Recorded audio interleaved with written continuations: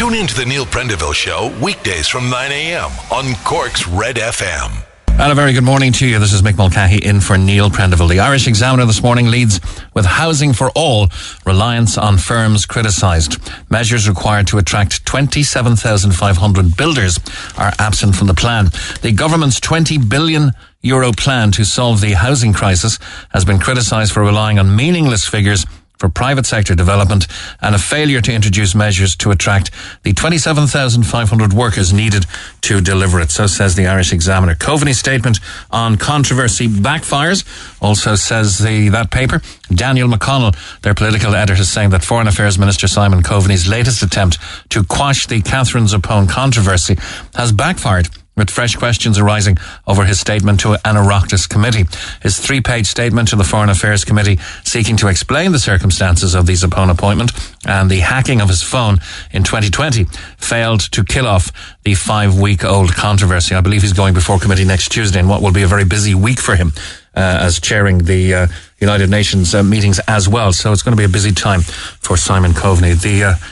I suppose the melodrama trundles on is all we can say. Makes the front page of the Echo as well. Zappone melodrama is the actual headline. Martin brushes off criticism of Coveney. The Taoiseach has said there had been melodrama and overdramatics in the reaction to the Catherine Zappone controversy. Micheál Martin has brushed off suggestions that Taoiseach Leo Varadkar and Foreign Affairs Minister Simon Coveney should resign over the affair, amid claims it was overshadowing the work of government. He said it was not comparable to the controversy that saw former Fianna Fáil Agriculture Minister Barry Cowan sacked last year. Minister Coveney has already written to the Chairman of the Foreign Affairs Committee saying he wants to go before them again to fully address any issue that's still around. I believe that will happen next Tuesday. I'm very clear about this. I think there's a bit of melodrama and overdramatics about the whole thing.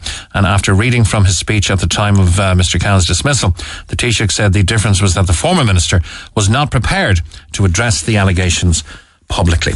The Irish Daily Mail has ABBA. Yes, ABBA on the front page. And who is number 1 and number 2 in the Spotify global streaming list? It is ABBA. 40 years after they cut their last record, they're back. And they're back with a stunning cyber show and a brand new album. So Look Who's Bjorn Again is the main headline. And the elderly looking ABBA are pictured on page 2 and 3. They had to wear sensors to get the dramatic effects that were needed to reduce their age and make them young looking again for what will be kind of a virtual show. It's going to be happening kind of non-stop in London, but it's classic ABBA. Thank you for the new music. Mamma Mia, here they go again. And it's all that kind of thing. So there's a lot of reminiscing, and Agneta and Annafrid have had their faces digitally copied and ready for their new stage avatars. And I'm sure you'll be hearing a lot more about that as the debut approaches. Marion Gate melodrama is the main headline, though, on the front page, sharing with ABBA of the Irish Daily Mail. Tetchy Taoiseach defends Varadkar and Coveney over Zappone. Micheál Martin dismissed the Catherine Zappone controversy as melodrama and overdramatics yesterday. The Taoiseach's tetchy comments came as the Marion Gate scandal continued to hound the coalition and indeed overshadowed the government's Housing for All plan. Inside the Daily Mail, we just spoke about this yesterday. Actually, their waiting lists for driving tests has topped 105,000. Lisa O'Donnell reporting that more than 105,000 people are now waiting to sit a driving test, prompting renewed calls for extra testers to be hired to clear the backlog. At the height of the pandemic, only essential workers were prioritised for tests, leaving many drivers facing months of delays. The RSA, the Road Safety Authority, said yesterday there are 8,241 people scheduled to sit their test in the coming weeks. A further 68,986 people are on the waiting list. And separately, there are 28,640 who are not currently eligible to sit their test, usually due to having to complete their essential driver training or have held their learner permit for less than 6 months. Wouldn't that, I think it's a silly thing, that 6 month thing. Couldn't that be relaxed in these trying times until we can clear the backlog? The Irish Independent has as its main picture a lovely photograph of John and Pat Hume. Pat Hume has died at the age of 83 and has been remembered as the guiding light behind her late husband, the peace activist and Nobel laureate John Hume. She was at home when he travelled. She looked after his constituency office when he travelled, and he travelled a lot. And she was the voice of reason to all of his constituency affairs as well while he was away. There were tributes from President Michael D. Higgins, Hillary Clinton, and figures on all sides of the peace process who said she never gave up, even in the North's darkest days. And more than most, the peace process is being attributed to her presence and her gentle touch. May she rest in peace. Record leaving cert grades to tighten race for college places is the front page of the Irish Independent. Results are showing an average inflation of 2.6%. The record leaving cert grades are set to drive up points, however, for college entry when CAO offers are made next week. Once again, Coveney facing further questions on Zapone envoy appointment also makes the front page of the Independent. Let's go to the red tops. The ref was afraid of Ronaldo is on the top right-hand corner of the Irish Daily Star, and the main headline is €31 million lotto winner found dead. Margaret, just 57, dies following years of hell after her win. The Irish Daily Mirror has 31 million lotto winner found dead, almost the same headline. Cartel kingpin caged, says the Irish Sun. Keating tracked Mago in Hitbit. A Kinahan cartel kingpin was caged for 11 years yesterday for his tracking role in the plot to murder Hutch goon James Mago Gately. Pater Keating, who's 40, is the last remaining member of the cartel's leadership in Ireland to be banged up. To the Irish Times we go, and pledge to spend 20 billion over the next 5 years to tackle the housing crisis. And the main picture there is the Taoiseach Micheál Martin, Taoiseach Leo Varadkar, Minister for the Environment Eamon Ryan, and Minister for Housing Darragh O'Brien at the launch of the Housing for All, a new housing plan for Ireland. We hope to discuss same in about an hour's time with the Minister for Public Expenditure, Michael McGrath. Pledged to spend the 20 billion over the next 5 years has, of course, come in for opposition criticism. It's an ambitious plan to solve the social emergency unveiled, not the social emergency unveiled, but the plan unveiled by the government. Homeless Charities and Construction Industry Federation welcome the strategy, but who is going to do the work? That's what we'll be asking Michael McGrath in an hour's time. Coveney text deletions breached the FOI Act, says Howland. Minister for Foreign Affairs Simon Coveney has breached the Freedom of Information Act by deleting texts relating to his official duties, according to the architect of the legislation.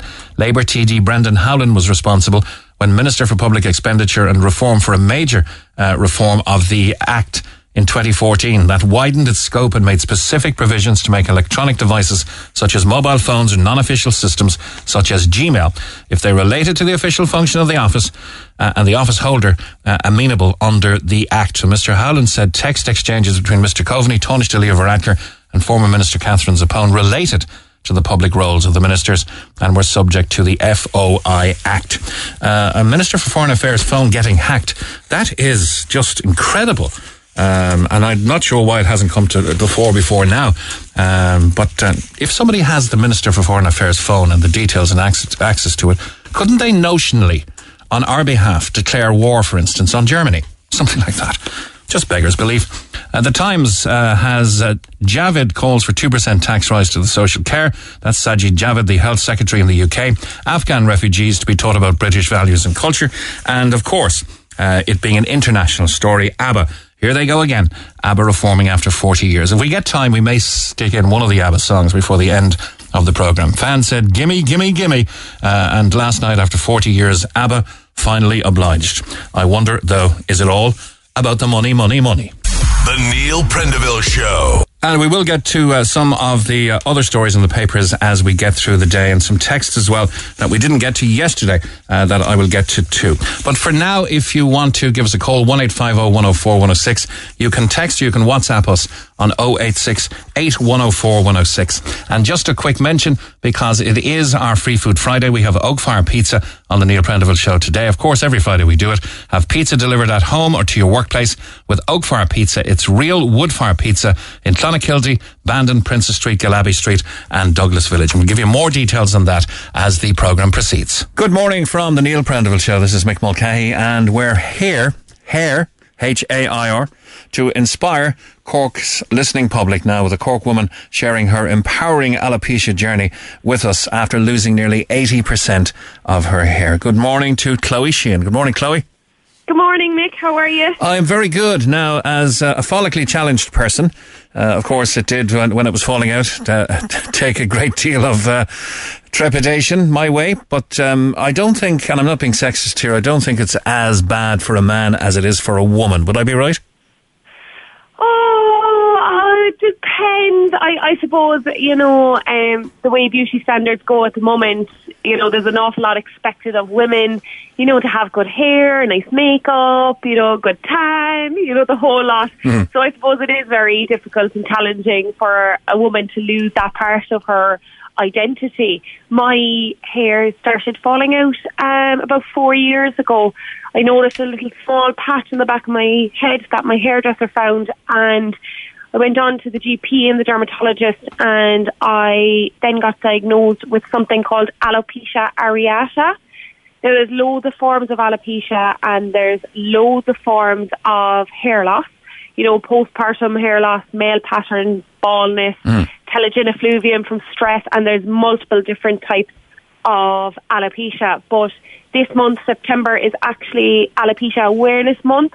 So I think it's important to let people know a little bit more about alopecia and about hair loss in general.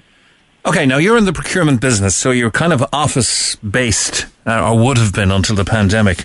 Were you worried at the start about how people would perceive you, about how the people in the office would see, or what they'd think about your hair loss? Well, the beauty of, living in the world we live in, I have some fantastic wigs. And Mick, if you passed me on the street, you'd almost go and compliment my hair. You honestly wouldn't have a clue. But before all that, I didn't have a wig when it first fell out, and I couldn't leave the house. It was very, very challenging until I went and I got a wig, and it gave me that crutch and that freedom. And 4 years down the line from finding my first patch, I am still in a wig, but I have little bits of regrowth. I lost my eyelashes at one point, my eyebrows at another point. They've all grown back, thank God. And I suppose it was important for me to always have hope, and it's important for me to show other people that there's hope. Now, I still have to wear a wig, and I still have a huge amount of balding on my head, but it's something that I've learned to cope with physically by looking at myself, and something that I've learned to cope with mentally by doing an awful lot of internal work on myself. It wasn't easy. It was a very, very dark time in my life. But my biggest thing is that I had nowhere to turn. I went to all these doctors and counsellors and everything, and everyone told me, oh my God, it's so tough. You're a young girl in her 20s, but nobody could understand truly what I was going through. So when I came to terms with the situation that I was now going to have to live with, I started an Instagram page, Chloe's Hair Fair, and it's just like a little safe place that people can come and they can get some information, that's not biased. They can get, someone to talk to, and someone who's going to say, you know what, I know how you feel. Often I get people, they write to me and they say, oh my God, it's awful, like, how do I do this? And, I'm trying to, forget about it. And I always say to them, no, it is awful. It is really awful. And it's okay to say that. And it's okay to acknowledge the bad, traumatic time that you're going through. That's important too. That's all part of the process. But with it being Alopecia Awareness Month, I just want to, because it's so common, and I can guarantee your neighbours and your friends, there's sufferers out there that you just don't know about. And I just want people to be a little bit more aware of what it is, what it does to people. And sure, they say, you never know what's going on in people's lives. And that's a big thing with alopecia, because you'll never know to someone's face if they're going through it, if they're covered in a lovely long wig, Yes, indeed. And look, alopecia areata is an autoimmune disorder. Nobody really knows what causes it, but they do know what it results in, and that's unpredictable and patchy hair loss. Mm-hmm. Yeah, and the thing is, there is no cure for alopecia. There's loads of people write to me and they say, I have a cure. There is no cure for alopecia. If there was, it'd be on the front of Time magazine, because there's so many people suffering. But one thing I will say is that there's no cure because it's not seen as a life-threatening disease. But in my opinion, it is a life-threatening disease. It can spin anyone in their happy life into the depths of depression. And I only mentioned this yesterday, but unfortunately, I've known 2 people that I've lost to suicide over the situation. So to me, having alopecia, it is life-threatening. You know, it's a huge shock to the system, and it's a huge impending thing on your mental health. And I don't see why there's not more research goes into it, but I do think that we're moving in the right direction because more people like myself are speaking out about it and speaking out about the mental health effects that it has, and I think it's bringing more attention to it. I'm looking at some of the pictures that you've sent us and that were reported in some of the press as well. You certainly are. Don't know if you're wearing a wig or not. And certainly in the one of the back of your head, that's looking at the hair loss itself. There are 2 other pictures in which you're wearing your hair to the side, and it looks as though the side is shaved. And you are, if I may say so, wearing it with a certain degree of confidence and smiling and looking very, very positive. Yeah, do you know what? It was a good thing I think I got so depressed from it because I really lived through the trauma of it, and I wasn't pushing it down, and it couldn't get any worse from there. Things only had to get better. And I just decided one day, you know what, I'm going to turn this into a good thing. If, you know, I could have really done with someone to talk to who understands, or even flicking through Instagram and see a bald patch or see a good wig, and I said, right, I'm been given this really unfortunate situation and I'm going to make some good of it. And it has just brought this whole positive community together, and it's just been absolutely phenomenal. And I've just learned over the years that it's actually nothing that I should be ashamed of. At one point I was ashamed of it, but it's not my fault. You know, just because you have hair or you don't have hair does not define whether you're beautiful or not. You know, so it's important for me to try and make people who are suffering from any form of hair loss to feel empowered and to feel beautiful, and just to let them know that they're not alone, basically. An interesting element of what you were reported to have said in the press is that you, on a timing basis, suspect that it may have started with a smear test, which would seem to me to be unrelated, but you had multiple cervical tests and procedures and treatments, and this seemed to coincide with the beginning of the hair loss. Do you still believe that? Yeah, I do. I mean, no medical professional will ever, you know, tell you that, but I do think everybody who suffers from some form of alopecia will always boil it down to a self-diagnosis of some point in their life.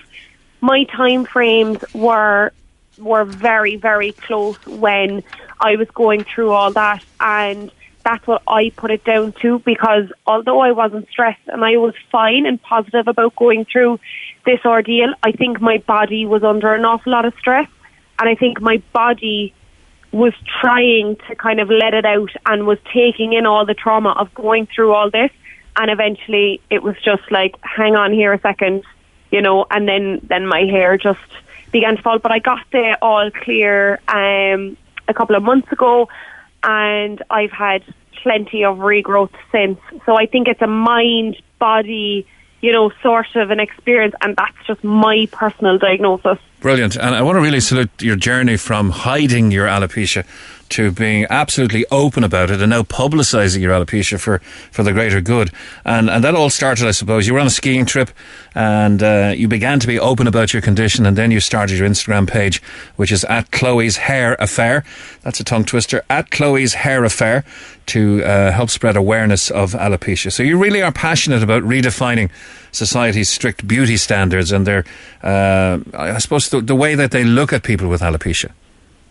Oh, 100%. I've an Instagram page now just over a year, and to say I'm on a mission is an understatement. I want everyone to, you know, feel beautiful, feel good about themselves, no matter what their difference is. And I wanted to create a safe space for people who know that they can come to me and they know that I'll understand them and I'll always be there, just at the other end of a message. And that was important for me because that's something that I wish I had and I didn't. So I think that alone will change a lot for people, hopefully. Okay. Did you ever hear, I heard many years ago, doing this programme for so many years, that a cure for alopecia, or certainly a treatment for alopecia, was developed by Mick Moriarty, the Baldy Barber, and that he was treating, of all people, Princess Diana. Did you ever hear that story? Yeah, I actually tried that serum. My aunt had actually purchased it for me, and I had used it. I used it for about a year. It didn't make any hair grow, but it did keep my scalp in good condition. Fantastic. It's a nice mixture of castor oil and stuff. So my scalp was in nice soft condition after it. Fantastic. Okay, so you're asking now through your Instagram post and on your Instagram page, I suppose, that everybody should do their little bit in bringing awareness about alopecia to everybody. So that's really every like, every save, every comment, every share. Means the world. Yeah. And how can people access that? Just go onto your own Instagram page and forward some links from there? Yeah, I mean, just even someone going on and looking at the Instagram page, a friend of a friend of a friend of a sister might have alopecia, and it might guide the right person in the right direction. It's all about word of mouth and, just kind of spreading out a bit, spreading some awareness. And with it being Alopecia Awareness Month, I'm just really trying to hype that up and try and reach as many people that need me as possible. Okay. And you're there for everybody. We salute that. You were a very happy-go-lucky young woman, everything going well in your life. Alopecia kind of broke you for a while, but now you're back on track. You're giving back. And I suppose, is it safe to say you wouldn't be the woman you are without having had that battle, 100%. I suppose? 100%. I much prefer the person I am now. And, I had such an easy, happy life with great support system. I never had to do a lot of internal work on myself. And, I'm gone really into meditation and yoga and all these amazing things about self-love and self-care. And it's made me a much better person and a person that I just truly love and appreciate, really. Okay, you're very mature sounding for 27, if I may say so. Thanks very much. We wish you all the best, and please be aware that it is Alopecia Awareness Month, and we thank Chloe Sheehan for coming front and centre and detailing her own journey through alopecia and the positive element she's offering to society through Instagram and other ways at this end of things, and for coming on air and speaking to us.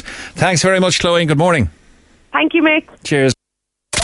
You're listening to the #1 talk show in Cork, the Neil Prendeville Show. It's the best in Cork. On RedFM. It's 9:30. A very good morning to you. Some texts and comments we didn't get to yesterday, it being a very busy end to the programme. On the government and ventilators issue, I've no graw for the way this pandemic has been handled, but I think we can cut the government some slack for this. At the time the whole world was in panic, we were all screaming out for these ventilators. Crazy things can happen during an impending emergency, so let them off on this, because there are plenty of other things they did after the initial panic that they should be brought to rights for. Let's focus on that. Hi Mick, where did the order for these ventilators come from? From Wish. The same lads who ordered these are probably the same idiots who ordered that 2 million monstrosity of a printer, says Richie.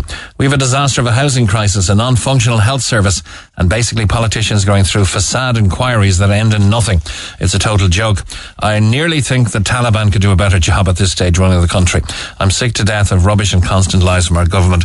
Regards, says Anthony.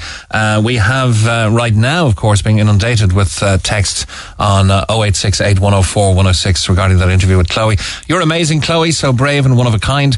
I love following your page, and so lovely to hear you on air this morning. Thank you for making your journey so public, says another. You're one of a kind. Another says you're so very special, Chloe. Sending love and light to you always.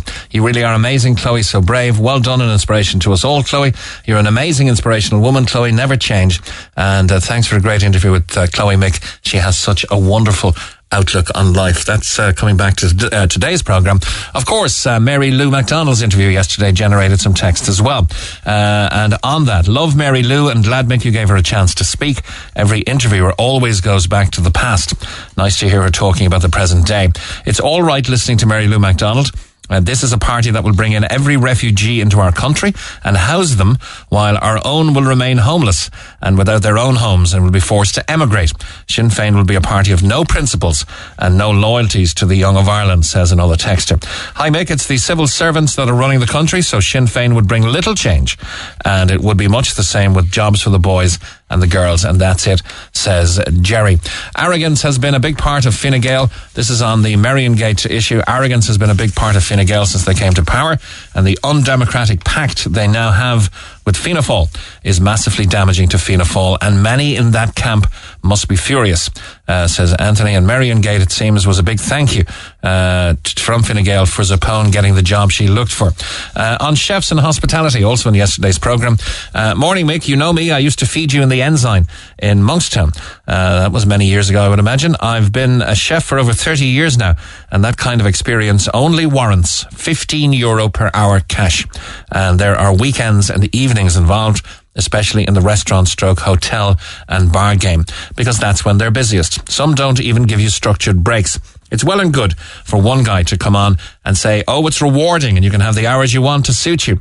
Trust me, that's a one-off. Employment agencies offered me $16.66 per hour max after 30 years of chefing. It's a joke, Mick. Another texter says, why aren't the under 30s pushed off the dole to take up these jobs?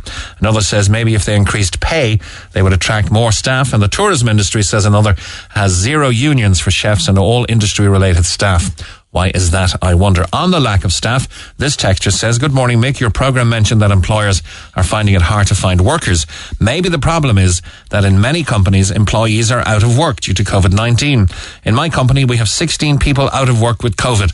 Cases are rising and rising fast, Mick. I can't come on for obvious reasons. And to the HSE, which also raised the ire of some texters yesterday.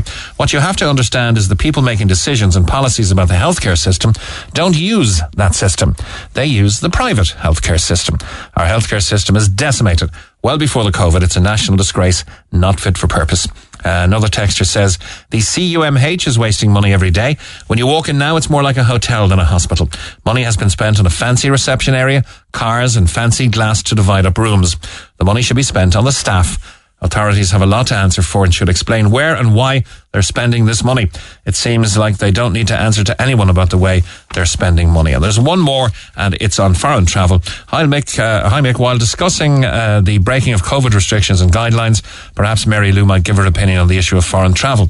According to the CSO, at the height of the global pandemic, 65,200 immigrants came to little old Ireland in the year to April 2021. It puts into perspective the custodial sentence handed down to the Corkonian grandmother, Margaret Buttimer, for the high crime of not wearing a mask. So says Richie in Toker. We're back to calls and comments in a moment. This is the Neil Prendeville Show. Tweet the show at Neil RedFM. 104 to 106 Red FM. And good morning to Victor Shine, second officer at Cork City Fire Brigade. Good morning, Victor. Thanks for holding. Good morning to you. Now, I'm always impressed with the way the Neil Prendeville Show production team don't miss a trick. And on your social media last night, they came across a very, very interesting post. And it's not often, I would imagine, that Cork City Fire Brigade post something like this. But a very scary experience happened for one Cork family. But it does have a bright side. It had a dangerous side, but it does have a positive that you can tell people about. I believe the story you're on about, without going into great detail, was a hot press on fire, or what we prefer to refer to it now as an airing cupboard rather than a hot press, where the primary use for this location is for storing your hot water tank and your immersion heater in the, typically on a 2-story house somewhere in the landing, and it may be on the ground floor as well.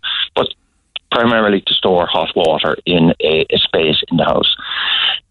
Typically, Corkonians and people around the country or worldwide would store clothing in these spaces as well due to the sufficient heat for drying. And the natural tendency is to overpack these spaces. So you reduce the ability for air circulation and reduce the risk of combustion due to the material heating their auto-ignition temperature and igniting. Reduce the risk or increase the risk of combustion? It increases the risk of combustion by over packing these spaces. So when you're using these spaces for airing clothing, you need to have sufficient spaces between the clothing. Ideally, you would have your clothing segregated into bedding or clothing that just for airing, clothes, whatever. I think for most, Victor, it's probably a nice place to get some warm towels. Absolutely. An interesting statistic from that, if you took your washing from your washing machine and put it directly into that space for drying, typically that space will give off approximately 2 litres of moist air into that space, and you can actually cause dampness and mould in that space as well. So the material that should be put in there would have been dried naturally or in a tumble dryer and then put into that space for just natural airing due to the ability of the warm air coming from your storage tank. And there are many thousands of our listeners, I imagine, who are doing this each and every day. So what's the problem? Overpacking? Overpacking is typically the problem, and not maintaining the storage tank facilities. That would be the electrical cabling going into the tank unit itself to the immersion element. That needs to be checked regularly. There is a thermostat built into that, so you can set your temperature in the water tank when you turn on your immersion during the summer period when you normally wouldn't have your heating system running. So that can be set to various temperatures, so an appropriate temperature set to your requirements. The timer units and switching units as well need to be looked at and maintained. And if the temperatures inside in these presses, these airing cupboards, get too hot, these systems can be damaged, the wiring can be damaged. And typically in the modern home now, you may also have plastic piping going in rather than copper piping going onto some of these tank fittings. And they can also be... That'll melt, of course, yeah. They can be compromised due to the higher temperatures, yeah. Okay, now I'm looking at the outside of the door, which is slightly stained because of the heat damage. Now, when you look at the inside of the door, it's absolutely blackened. So I imagine what happened here was they were sensible enough not to open the door and feed whatever flame was in there. On this particular situation, all the systems kicked in correctly. You had a smoke detector out on the landing, out in the space, which gave the early warning that there was something wrong, brought the attention of the family to the fire situation in the storage area. And wisely, the family decided not to open the press, raised the alarm, called the emergency services, and they went there and dealt with the situation without any fire spread beyond the source of origin, which was in the airing cupboard. Okay, how do guys like yourselves, fully trained, tackle these sort of fires? Because obviously you've got to open the door to put it out. That leaves the oxygen in, doesn't it? Absolutely, but we do have special door opening techniques. With opening a door, the hot gases are always at the top, so our crews will stay low. They'll crack the door open very slowly, look in to see is there an obvious sign of flame. They will introduce water into that space, a small quantity of water to generate steam, which will extinguish the fire and cool the area down, and then open the door. So there is a technique. It's opening and closing a number of times before the door is opened fully. So we're getting control of the atmosphere inside in that space. Yeah, so I remember a fire we had in an office once in a radio station I worked in, and it was a glass door to an office, and the door was locked, but somebody had put a cigarette into a bin or something. And off it went, and you could see it filling up with smoke. The glass was getting hot on the outside. So the fire brigade was called, and we were told in no uncertain terms that if we'd opened the door, we would have been blasted back with glass shards and pinned to the wall across the hall. That's how dangerous giving oxygen to a fire can be. There are two phenomenons that you can come across, and some people may have watched Towering Infernos and all these movies. You have a flashover and a backdraft situation, two different phenomenons. So it's to prevent that we use various techniques before we enter a building, and they can be very dangerous situations, particularly if the fire has been burning for a period of time inside in that space. So what might look like smoke, and we consider smoke as unburnt fuel, that will ignite at an appropriate temperature. And when it's too rich, it won't burn. When it's too lean, it won't burn. So you're just looking for that ideal mix. And when you open that door, air will go in, you'll meet that correct mix, and it can auto-ignite and cause, literally, as you say, an explosion. Okay, now as autumn proceeds into winter, of course, everybody who's listening is going to be using different methods of heating their home, whether that's underfloor, whether it's oil or gas-fired central heating, and of course the open fire and stoves as well. What's the general advice from the fire service? For obviously that smoke alarm possibly saved lives in a house last night. What's the general advice from you guys? Okay, there are three typical type of alarms now that you're starting to hear about. Up to now, there were two that we were always hearing about. That was your smoke alarm in your two-story domestic dwelling. It was generally a minimum of two. In your single story, it was generally a minimum of one. In the perfect world, you would have one in each room. That would give you the ultimate protection. Okay, your carbon monoxide detector would be in any room where you have products of combustion, whether you have a storage heater, a gas boiler, and so on. You can get advice from appropriate people about where they should be located and so on. And the location of the carbon monoxide detector is very important as well. Some units are combination units, which would be smoke and carbon monoxide, which you'd find on the ceiling. Other units may be a carbon monoxide detector that would be in halfway down the wall, approximately where your seated position would be. Because an unusual phenomenon with carbon monoxide, it is the same density as air, so the gas will be at the lower, middle and top of a room. So it's the same as air, and your hemoglobin or your red blood cells will be attracted more to carbon monoxide than oxygen. So it's a highly dangerous gas. Okay. The other and final thing, I suppose, is... alarm in the background there. Oh, yeah. The other and final thing, I guess, is fire blankets for cookers or fire extinguishers. Are they advised? Absolutely. Typically, you'll have your fire blanket in your kitchen area near your cooking, and ideally, you would have a small, perhaps a 2.5 kg fire extinguisher in your house as well. Mm-hmm. So again, with appropriate training and so on.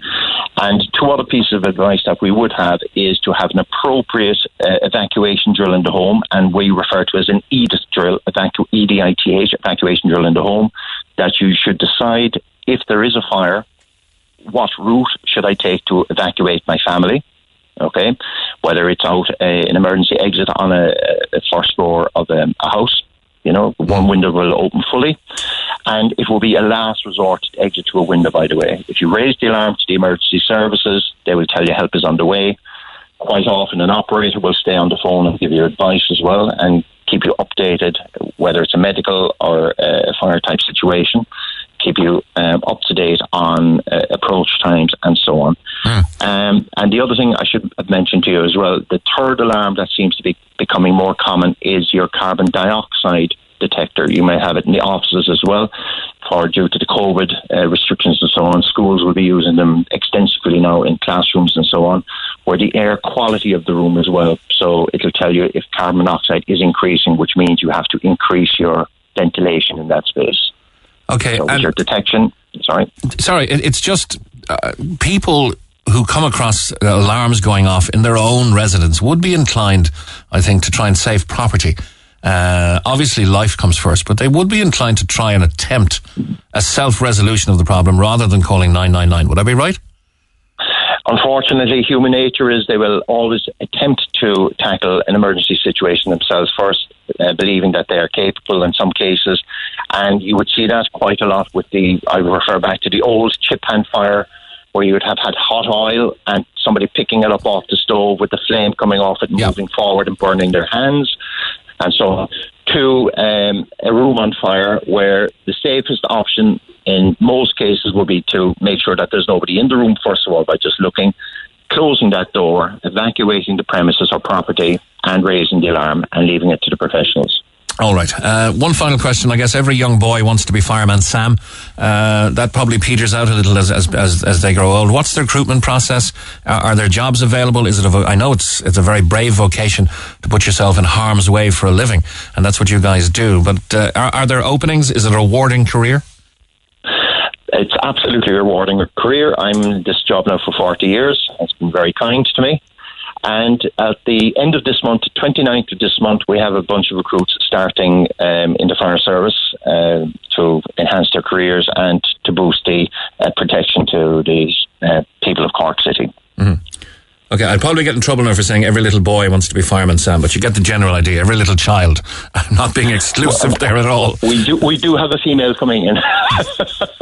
What's the ratio? Is it heavily weighted towards the males? No, it's open to anybody. There is no upper age limit, as you were saying. It's not just for a young person. Anybody over 18 is eligible to apply. And there are a number of competitions that you go through, from psychometric testing to physical testing and so on. So this year for the recruitment process, we nearly had 3,000 applicants. Wow. And so we're down to the first group, and there's a panel then that there is a strong possibility that there will be a number taken in again next year. Excellent. So, but for now, if people want to look at what is possible and what has been prevented, Cork City Fire Brigade crews from Anglesey Street called to a fire in a hot press or an airing cupboard, as you say, in a home in the Donnybrook area, and loss of life and loss of property was averted by the family very, very astutely saying, okay, this is probably beyond our capabilities. Get the fire brigade in here and get it dealt with professionally.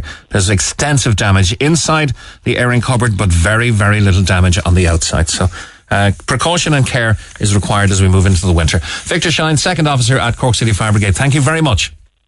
Pleasure. Bye-bye. Talk to Neil Prendeville now. 1851-04-106. Red FM. And one big winner before 12 midday is going to have pizza delivered to their home or workplace with Oak Fire Pizza, Real Wood Fire Pizza in Clonakilty, Bandon, Princess Street, Galaby Street and Douglas Village. Text Free Food Friday to 0868 104 106. Tell us who and where you are, and your chances there to win 6 large pizzas, garlic bread, potatoes, drinks, dips and desserts for 15 people. Want to have a quick chat with Don O'Leary from he's the director of Cork Life Centre. Good morning, Don. Good morning. Now, we're about 6.5 minutes away from the Leaving Cert results being released, and of course 60,000 students will receive their results today. This includes just over 3,000 who sat the alternative Leaving Certificate Applied programme. Grades are up, we're told, by 2.4 percentage points compared to last year. What's your advice to anybody getting their Leaving Cert results in a few minutes' time? Well look, you see, forget about grades being up, because what's scaring kids already is that if grades are up, then the point system, which is a crazy system anyway, is up. So you now have many of those young people terrified in case they're not going to get to their place of choice. What I'd like to be saying to people is that, the Leaving Cert isn't just an exam, right? It's a rite of passage, actually, and the rite of passage is probably more important than the examination in itself. Now, I know teachers around the country will be saying, what are you saying? What I'm saying here is we're celebrating it wrongly in a way. What we should be celebrating is the journey of a young person through the formal education system or through an alternative system is now complete for their second schooling. And they now have a chance to move on to third level, go to a job, whatever they need. We place too much emphasis on points, which results in lots of young people today when they should be celebrating their journey and how far they've come. Yes, they've stayed in education for the for their primary and secondary years. They were brave enough. They stayed in it. They stood shoulder to shoulder. They took little steps rather than trying to take giant leaps. And by taking little steps, you climb the ladder. And sometimes with giant leaps, you're going to miss a few. You are. And look, I suppose, if you take it right here, we have a kind of a tradition here, right since we put the Leaving Cert in place here in 2008, whereby we sit with the parents and the young person that handled the results. Now, that's going to mean I'm going to be here, I think, until half past 3 today giving those results. But that's not what we're doing here. What we're doing is celebrating with the young person the journey that they've made, and for all young people, it is the fact that they not only stuck at education, but had a bad experience, many of them had left education or had been put out of education, but they wanted it so badly that they came back in. Now, for me, that is important. That is absolutely huge, right? And when we look at the 2 years these kids have, and they are children, we forget this, they're 17, 18 years of age, right? The last 2 years at any level have been hugely anxious for everyone. They've been the most stressful in their young lives, I imagine. Well, yes, and I mean, look, when we looked last year, these kids missed time in 5th year, missed time in 6th year, through no fault of their own, and then they have to try and catch up. Now, for me, I think the important message to be sending to young people today is, don't worry. You don't get the points you need. There are other ways of getting to that course. Yes, the young people are going to be disappointed today, but as adults, we should be sitting with them praising them and celebrating their rite of passage, and celebrating what they've achieved. Don, I'd love to talk to you longer, but I must leave it there. Thank you very much for all you do and for the patience and for really taking the focus off the points, because in a few minutes' time the media will swing on the big achievers when everybody is a winner who's completed the Leaving Cert. I'm Lana O'Connor. Red FM News is first for local, national and international news, and you can stay up to date by tuning into our hourly news bulletins or by clicking on redfm.ie. You're listening to the Emerald Award-winning music station of the year, Cork's Red FM. Get it off your chest. Call Neil Prendeville now, 1850-104-106. Red FM. Now, the government have announced its new Housing for All strategy. It's planned to tackle the housing crisis, seen as a key initiative for the government and particularly important for Fianna Fáil.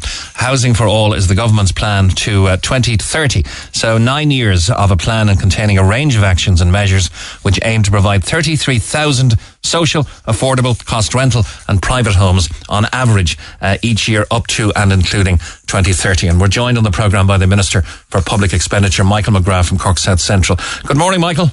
Good morning, Mick. How are you? I'm good. Now, a big day for Fianna Fáil, of course. The shadow has been cast. We're not going to dwell on that again.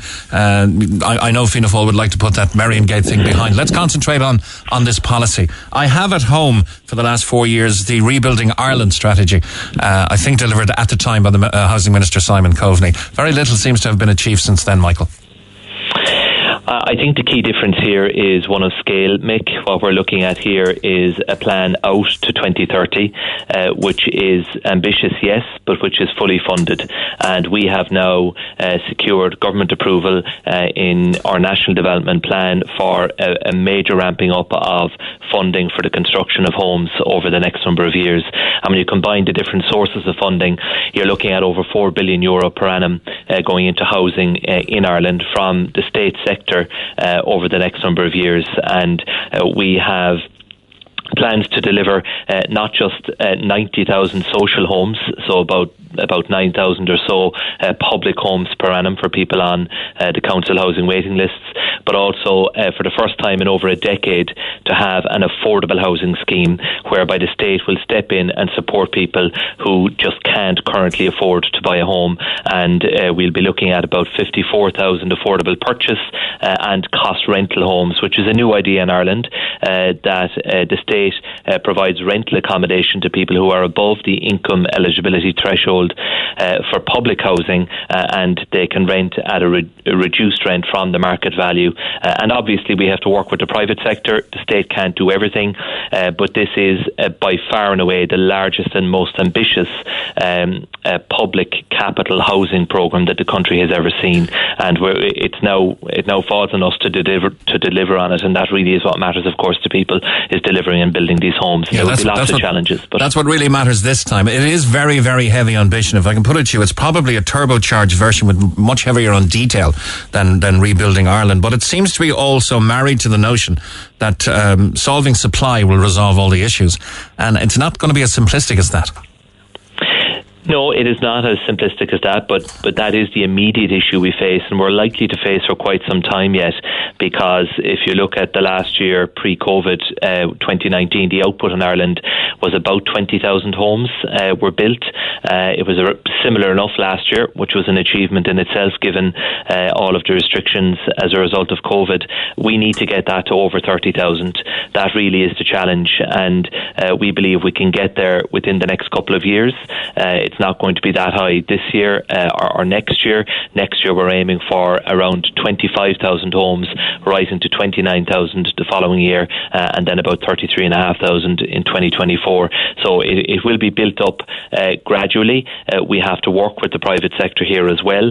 We have to make sure we have the workers to do this work.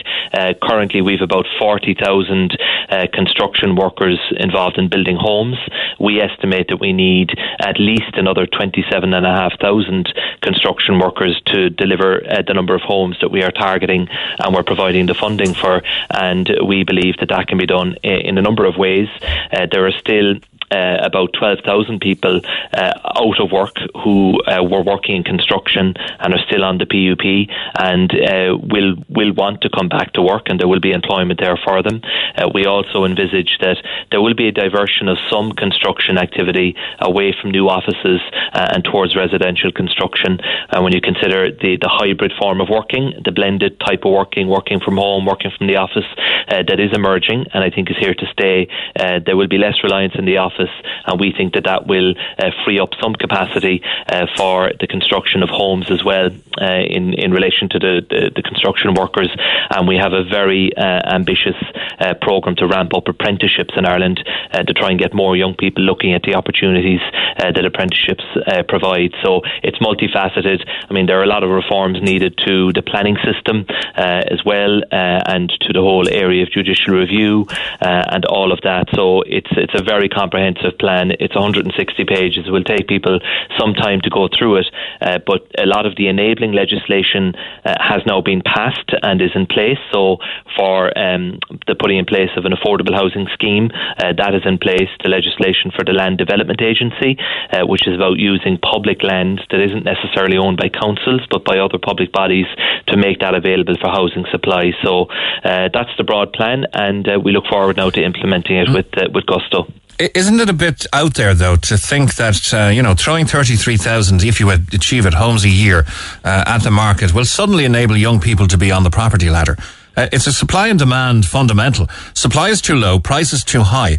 And even your own manifesto going into government said for 10,000 social and affordable houses, you're going to be nowhere near that. Well, we are. We'll have about 9,000 social homes per annum, and then we will be adding to that at least 4,000 affordable homes per year as well.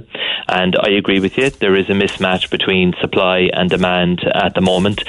Supply is, let's say, around 20,000.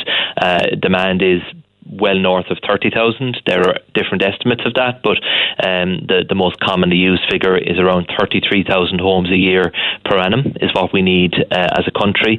So we do need to fix the supply issue. The state is now going to play a bigger role than it ever has done before in directly providing homes through our local authorities, through the approved housing bodies, and working with the private construction sector as well in relation to turnkey developments, for example. But we can't do it all, and that's why we do have to work with and support the private sector who will deliver about half the homes in this overall plan out to 2030. And we have a lot of proposals here that we will advance in relation to land availability, zoned land that is not being used, not being built on, and we'll be enacting all of that in the coming months. Okay, now I have to acknowledge in what I've been able to read so far and glean from the plan, Michael, that there has been, it seems to me, a larger element of joined up thinking here, and that you would hope to be pulling in the local authorities, to be pulling in those who are stakeholders in the planning process, and smoothing out a lot of the bureaucracy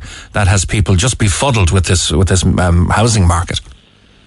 We've worked very hard on this plan. There has been a cabinet committee on housing, has been meeting regularly to move this on from one draft to the next draft, to iron out issues, to make sure that we have consulted and involved all of the major stakeholders, and that work has come to a conclusion now. And in parallel then we ensured that all of the necessary legislation was being passed through the Oireachtas so that we could get this underway and get this moving very quickly. So we're providing the funding. The political will is there to do this. It is the challenge of our generation, I believe, in this country, along with climate change, and we simply have to tackle this, and we do believe we can make progress. There was good work done under previous plans, but we need to go much further, and the scale of ambition and the scale of funding being provided here is beyond compare. I mean, when Ireland was a much, much poorer country, Mick, as you well know, back in the 1930s and 40s and 50s, we were building thousands of public homes a year, and we're now getting back to that, and I believe that our local authorities and our approved housing bodies working with private industry can and will do that, and it's our job now to make sure that happens. But here's the rub, Michael, and I'm not being facetious. Our plasterers, our carpenters, our electricians are with our nurses in Canada, in Australia, in the United Arab Emirates, and it isn't attractive for them to come home. Number one, if they did, they wouldn't be getting paid as much. Number two, if they did, they have nowhere to live. So we're kind of caught in a catch-22 here. Yeah, that is an issue, and the shortage of accommodation in Ireland, in particular in areas where people want to live, is a constraint. And if we don't fix this quickly, then it will certainly have an impact on economic development and on the attractiveness of Ireland for people coming in for the first time to work here, or for people returning home. So we need to make progress on this quite quickly. But there is capacity within the country as well that we need to make more use of.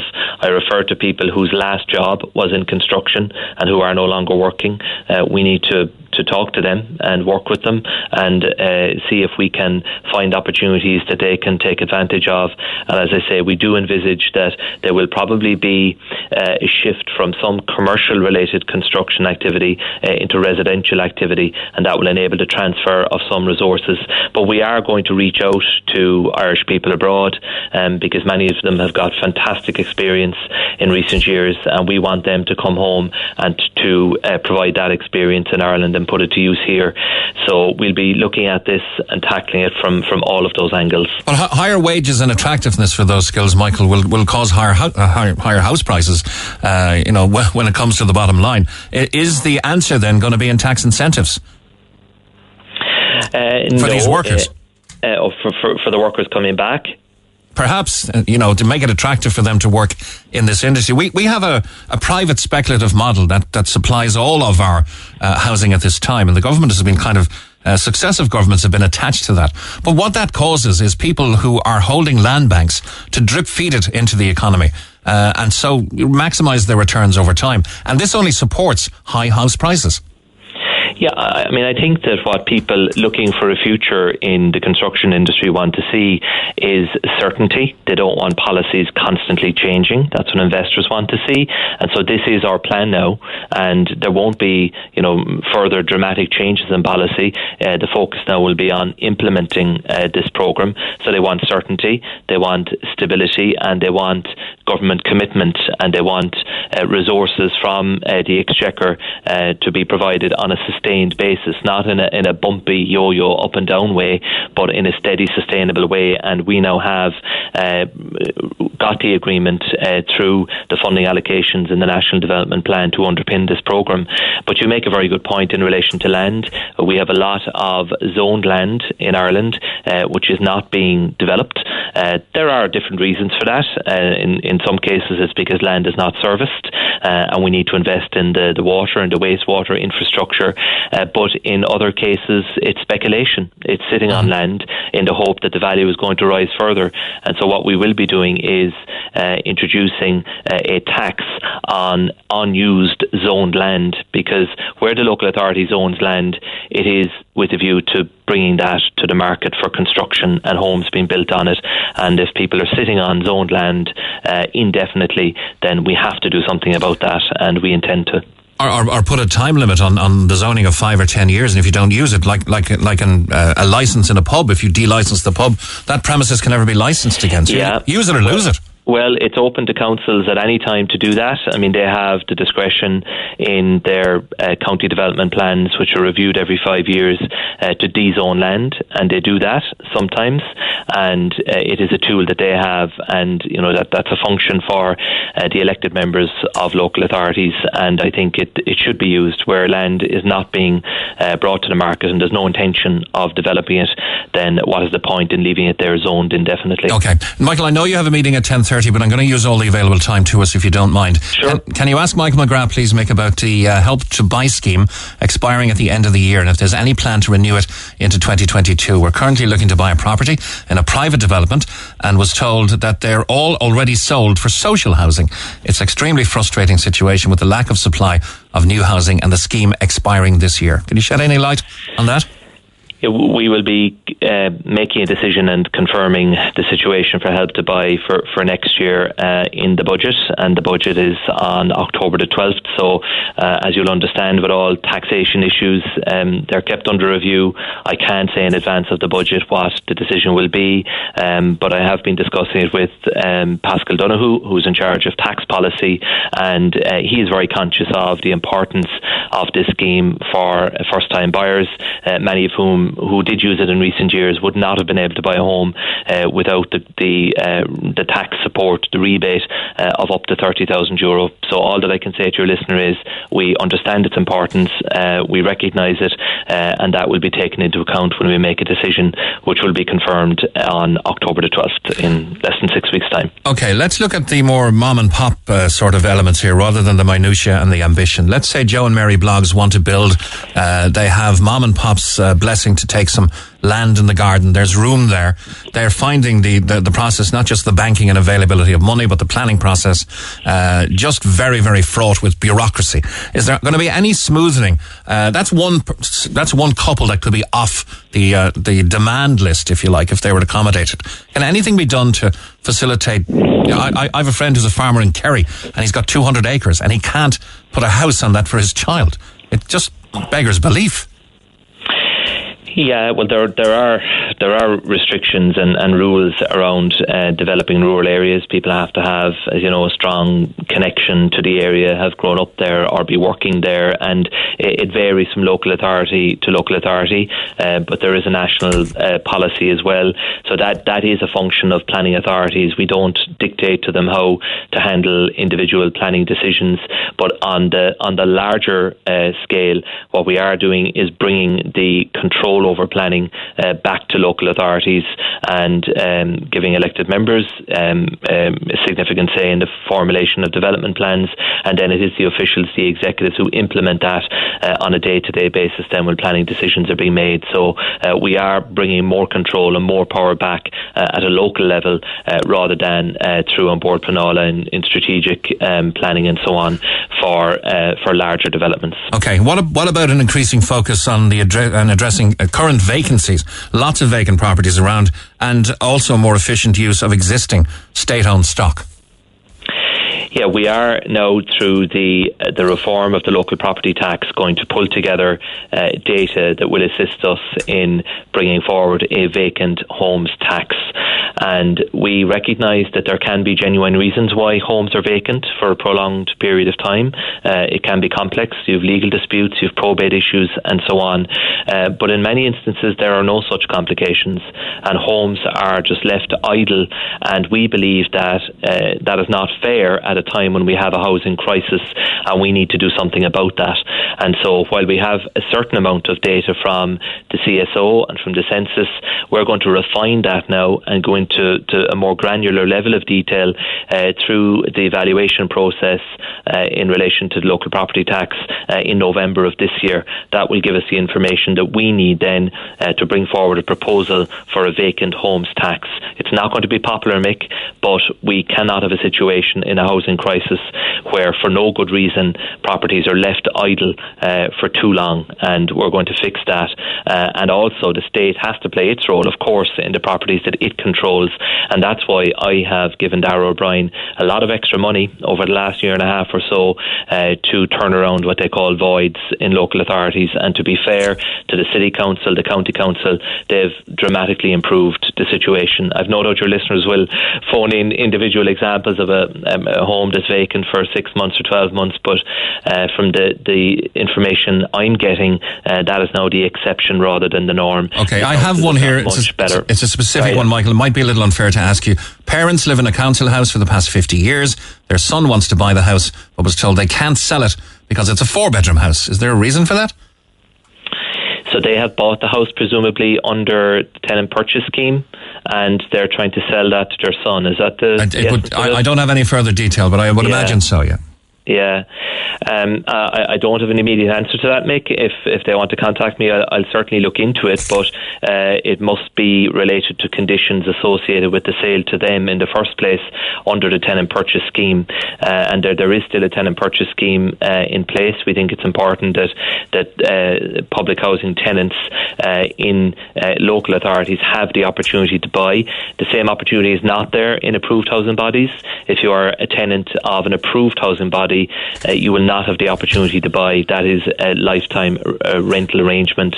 But if they want to contact me, I'll certainly look into it. But no immediate reason comes to mind as to why they can't sell that property if they have full freehold title. The backdrop of all of these promises, of course, is a canvas of failed promises, like the event centre, the Children's Hospital, the HSE debacle, scandals all over the place, grand entitlements and cosy cartel parties. Why should people believe you this time? And I'm saying this under the backdrop of acknowledging there's a lot more at stake for Fianna Fáil here than there ever has been before. Well, what I would say to people is that we are doing this. We started in the budget last year, my first budget as Minister for Public Expenditure, where I provided a record amount of resources to Darragh O'Brien and the Department of Housing to build homes. I mean, that is ultimately what this is about. We have to build homes and just cut out the nonsense and try to cut out the red tape and the bureaucracy. I mean, the biggest figure in recent years for building of public homes was 6,500 in 2019, and I gave Darragh O'Brien and his department funding to construct 9,500 homes this year. Now, they're not going to reach that because of COVID, but they have the money to do it, and they'll have the money to do it next year and the year beyond as well, because this fits into an overall framework. Just to make that point, Mick, that we now have an agreed budgetary framework out to 2025 for the whole lifetime of this government, underpinned by our economic forecasts, which have been independently validated. And so all of the numbers in here have been factored into that. Just to make that point, this is not made up as we go along. It is part of an overall jigsaw of government expenditure and the budgetary framework. So we're actually doing this, and I think if you look around, you will see a lot of activity in housing, particularly public housing, social housing. We have an affordable scheme already underway in Cork, and a lot more to come.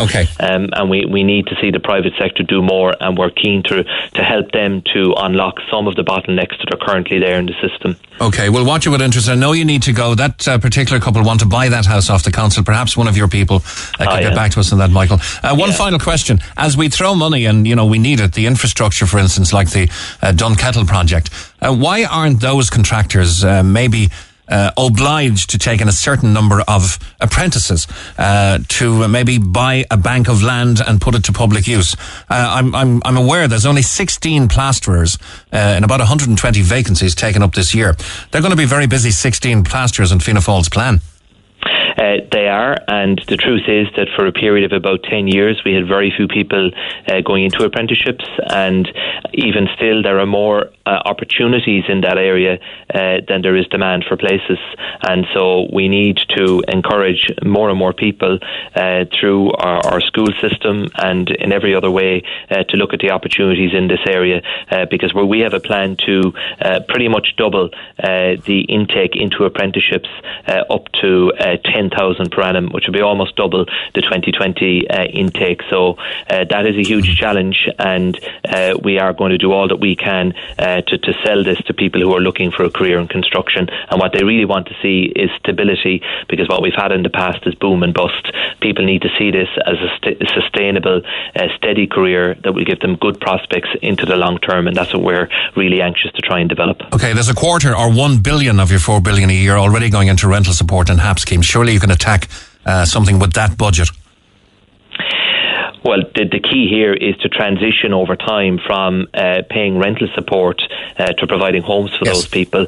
So if you take the HAP away in the short term, then those people have no home and they've no support. So what we're shifting here is the emphasis from paying short-term rental support to paying for the building of homes. And of course, those homes are state assets. They're going to be there long into the future. So that is, I think, the fundamental shift here. And I mean, that question really hits the nub of it. And we are making that decisive shift here by going back to building homes directly as a country. All right, Michael, thank you for staying until the end. It's 10:30. I don't want you to be late for your meeting. Michael McGrath, Minister for Public Expenditure, thank you for joining us this morning. Call the Neil Prendeville Show now, 1850 104 106. Red FM. 27 and a half minutes to 11 o'clock, and a very good morning to you from the Neil Prendeville Show. This is Mick Mulcahy. Now then, Oak Fire Pizza, of course, every Friday give us our Free Food Friday. We're back to a huge big delivery, one big delivery, and you can have pizza delivered to your home or to your workplace with Oak Fire Pizza. It's real wood fire pizza, and it's county-wide now. Clonakilty, in Bandon, in Princess Street, Galaby Street, and in Douglas Village more recently. So what we want you to do is text Free Food Friday, or just 3 Fs, FFF, to 086 8104 106 and tell us who you are, what it is you want for your, who it is you want it for, what you do basically, anything you want to tell us about yourself, and your chances there to win 6 large pizzas, garlic bread, potatoes, dips, drinks and desserts. That's for 15 people. So don't worry if you've only got 4 or 5. You can share with the neighbours. Tell us who they are as well. It's Oak Fire Pizza, real wood fire pizza, now open at Clonakilty, Bandon, Princess Street, Galaby Street and Douglas Village.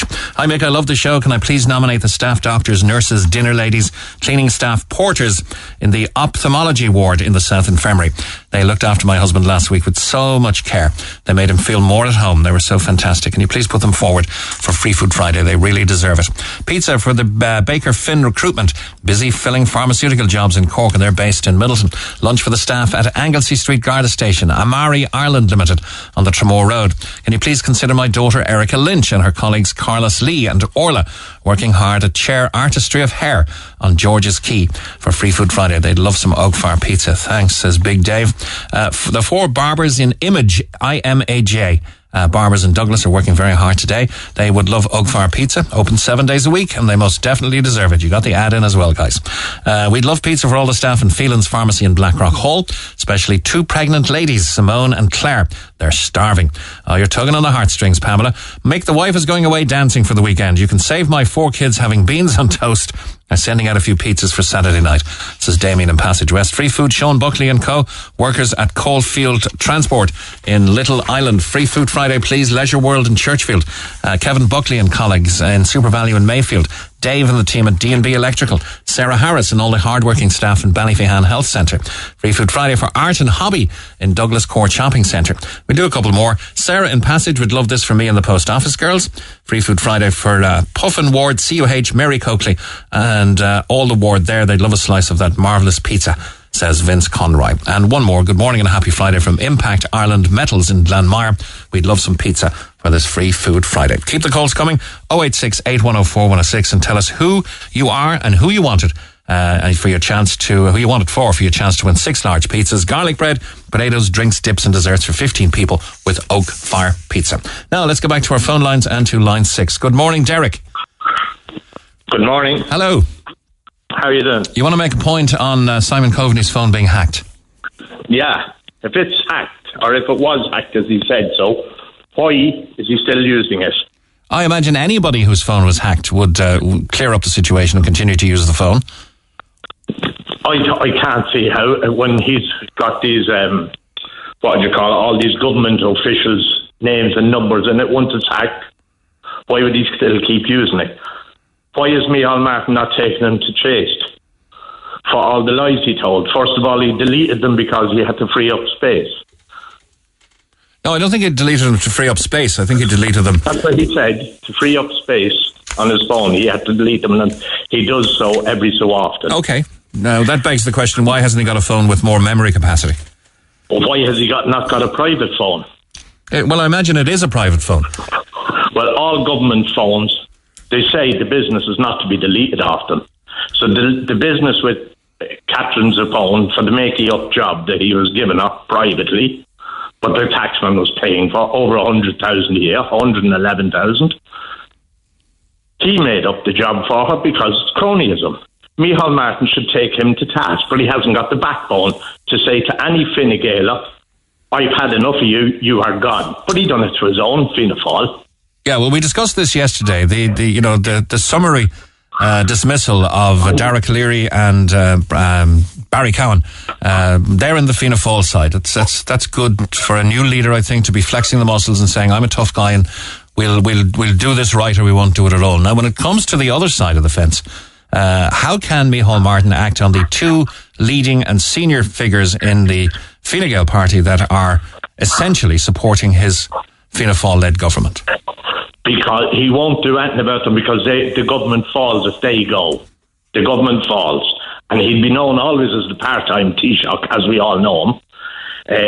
If the government falls, he knows himself, Coveney, McGrath, Leo the Lyra, Varadkar will never get back in again. Donnelly will never get back in again. Simon Harris, I could keep naming, they'll never get back in. He only formed with Fine Gael, so he did, because he would have been known as the only leader of Fianna Fáil never to be Taoiseach. The people did not want this coalition. They don't want it. That's something I said to Micheál Martin in a previous interview here, long before he became Taoiseach. You know, did you ever consider, if you don't make it, that you would be the only Fianna Fáil leader not to make that high office? And that weighed heavily on him, I think, and that probably weighed heavy on him in his deliberations. I also said to Mary Lou MacDonald yesterday, there's a certain element of society that believe that Fianna Fáil and Fine Gael are almost a mirror image of each other now, and that their reason for existence is to keep Sinn Féin out of office. That's the only reason they're together. The only reason. But the people voted for Sinn Féin. They didn't vote for a coalition of Fine Gael and Fianna Fáil. And Micheál Martin went to the doors, including my own door, and he said, not a hope, no chance of him going into government with Fine Gael. But that's the art of politics, isn't it?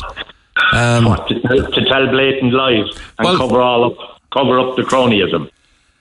I think politics is clandestine diplomacy, really. It's cloak and dagger stuff. It always was and it always will be, I think.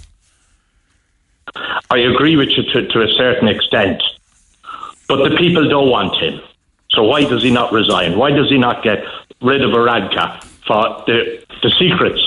Okay, can I put something to you, Derek? Because I think you're probably, you're politically there. You've read you know where you're at politically. So can I just put this to you? I said to Mary Lou MacDonald yesterday, don't you think it's remarkable that Leo Varadkar released those texts till kind of 11 days after they were said not to exist? When I was driving home yesterday, I said to myself, why did I use the word remarkable? And maybe it isn't remarkable. And the more I thought about it, and this is only me thinking now, right? What if Leo Varadkar did it on purpose to undermine the position of Simon Coveney? Look what that would achieve. Look what that would achieve, okay? Leo Varadkar's position is unassailable as the leader of Fine Gael and propping up the Fianna Fáil government.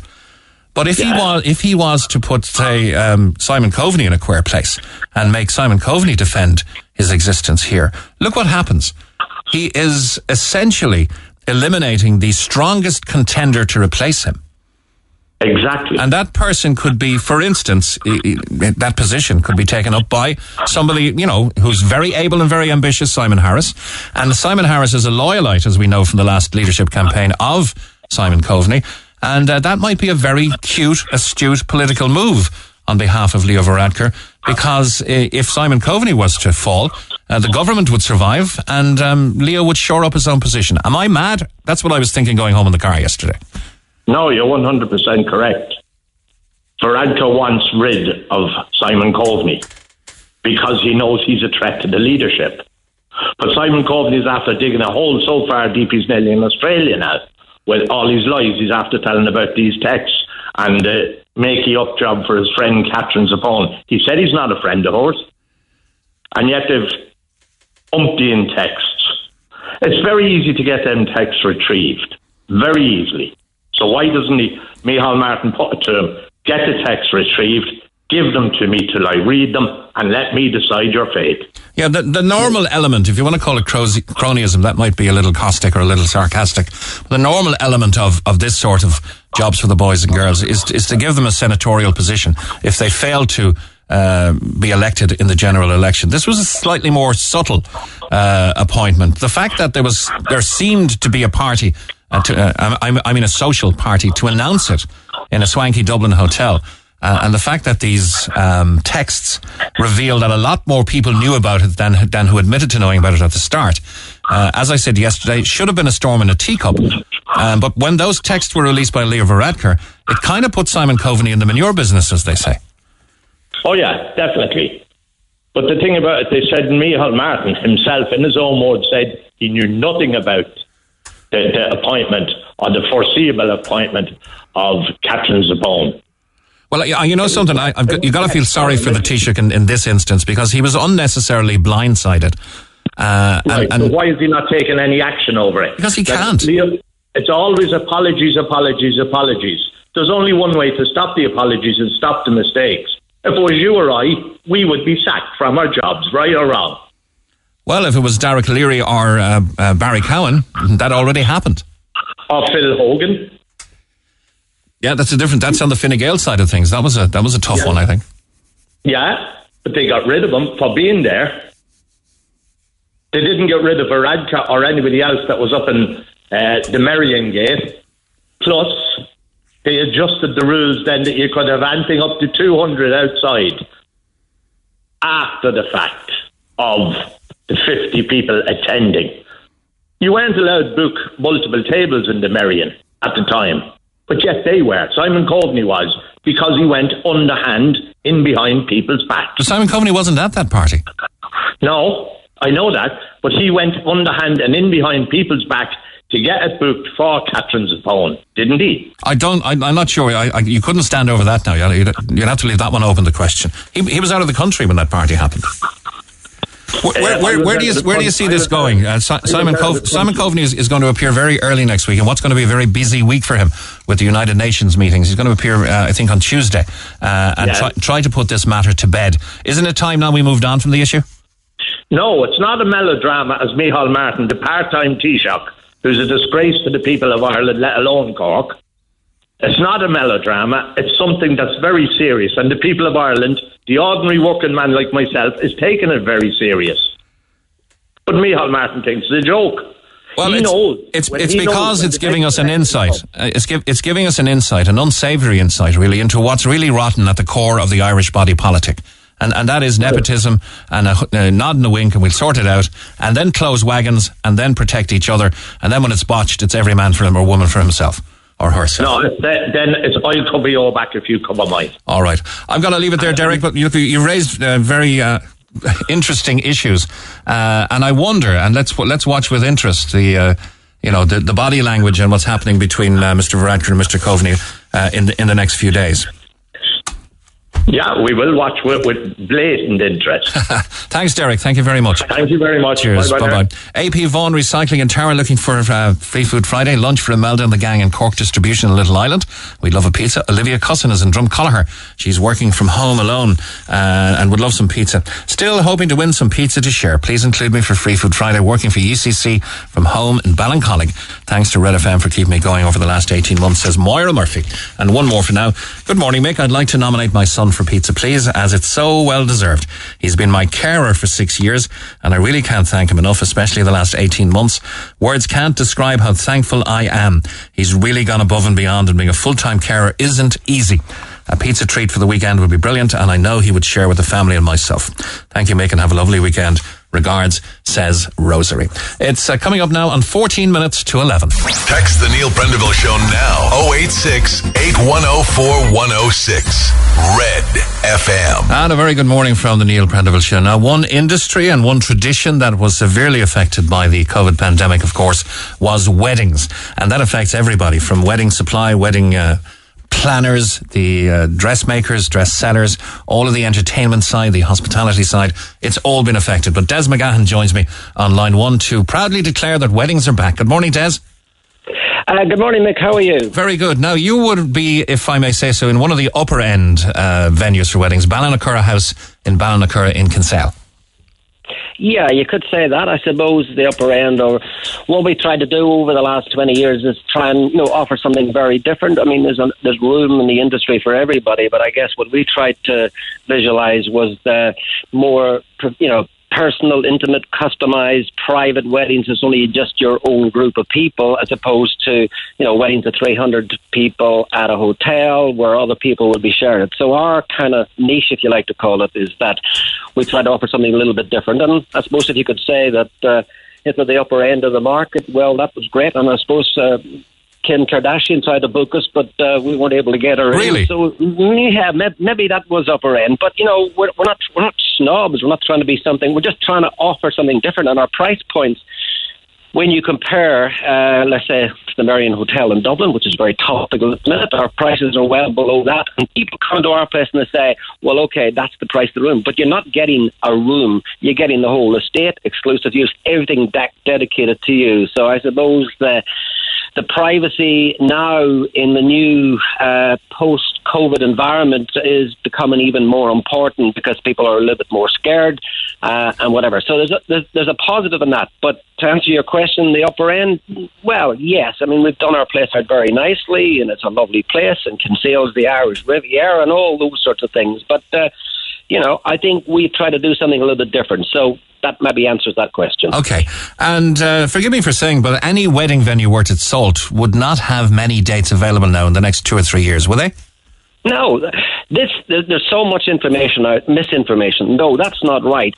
The thing is this, there's been a whole reset in the wedding business. And I mean, the fact that we're opening again in October 21, a lot of people have held back, and there's this misconception that there's no dates left. I mean, I'm getting wedding inquiries for 2025 and 2024 and 2026. And I said to the clients, I said, listen, we can't even figure out what sort of pricings we should be charging 6 months from now, because we don't know where the industry is going to go. And the industry's had an absolute battering, not just the wedding industry, but the events industry, the hospitality industry.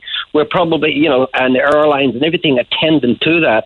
It's been that industry has been absolutely trashed and battered more than most. And okay, people say you're opening in October, but you have to look at it this way. We've actually gone, 18 months with very little business to try and keep us going. But we're opening in October, and October we're going into the winter months, and then there's not as much business in the winter months as you say. So it's going to be nearly 2 years before the industry really kicks off again. So you're asking about, there's a lot of people thinking there's no dates available. Well, we still have plenty of dates available because people haven't been booking. People haven't been booking. But what is happening, that there is a different focus where, I guess in the old days, people had to do the big 300, plan it 4 or 5 years in advance, get families, get everybody involved. But with this new environment, I think people they don't have to maybe sort of pay lip service to family and friends. They can say, make it smaller, shorter lead, more focus on family and friends and the important things in life that COVID has reminded us we've almost forgotten about. So there's plenty of dates available. I'm sure a lot of the other venues will reflect the same comments as well. All right, stay with me a moment. I want to bring in Liam Sheehan here. We spoke to Liam last time I was doing this programme. Liam is a magician. He was Michael Jackson's personal magician for 3 weeks. You're delighted weddings are on the way back, Liam? Yeah, absolutely, Mick. It seems to be coming back, maybe slowly, but they're definitely on the way back. Go on with that. You're very busy. I tried to book you during the week for a family function. You had a wedding already booked. You're busy.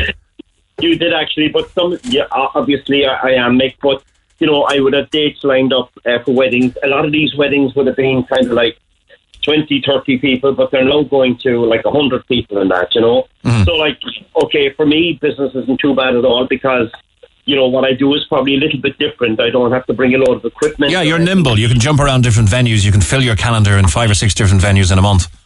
Very much so, yeah. Very much so. But, I certainly notice already an increase in people actually phoning and looking for dates and stuff like that, And people that were nervous about their dates are a bit more confident now. Is that because we've essentially come through the worst of it and now any openings now we're promised by the government our openings for good? Well, Mick, I saw on a headline on some paper last night, like COVID is finished, it's all over. I personally don't believe that it's all over at all. Because, just the way my mind works is that, like, I'm looking at figures going up, cases going up, hospitalizations going up, the vaccine effectiveness going down, and everything opening up.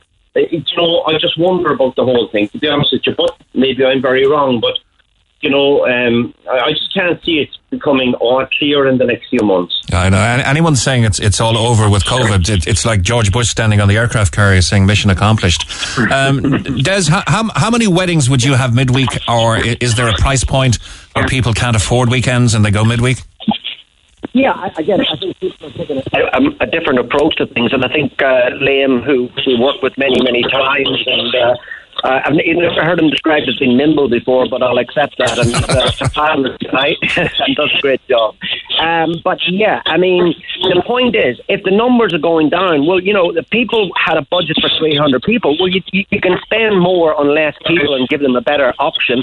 Keep it family friendly. Liam just mentioned there that maybe COVID isn't over, so there's more of a concern about the whole public aspect of that. So that's a good thing.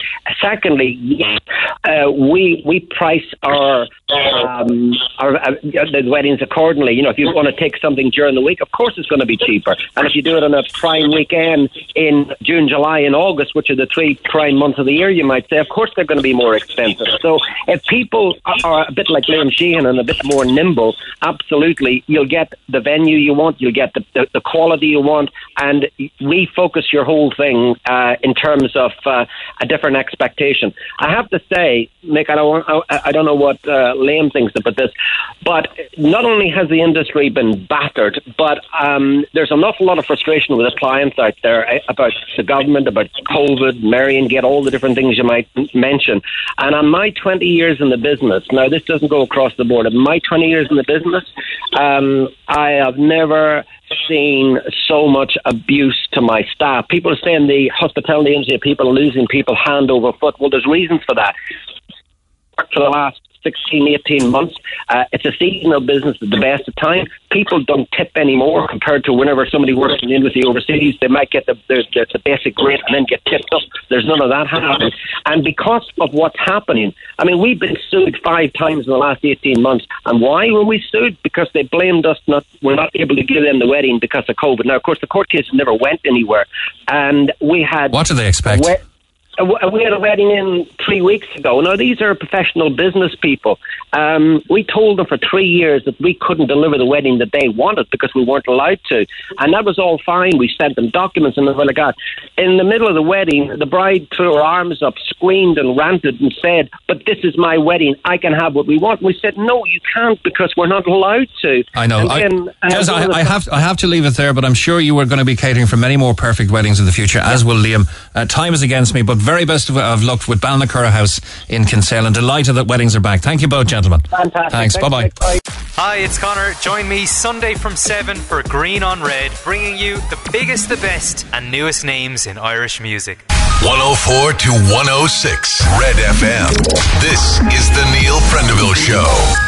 And having done the Sunday Request Show here at Red FM for a number of years, I know how a special request at just the right time can really tug at the heartstrings and make someone's very, very special day. And it's my pleasure now to read out a very, very special request as a favour for our senior producer, Emer O'Hay, who's going to a wedding today, not just anyone. It's for one of her oldest and dearest friends, Suzanne, who's getting married today. And Emer would like me to play a request out of the 11 o'clock news and to play a very special song for them, which I'm going to do in a moment. And she thinks I'll introduce it very well. I don't know why the song has been chosen, but I know it's very, very special.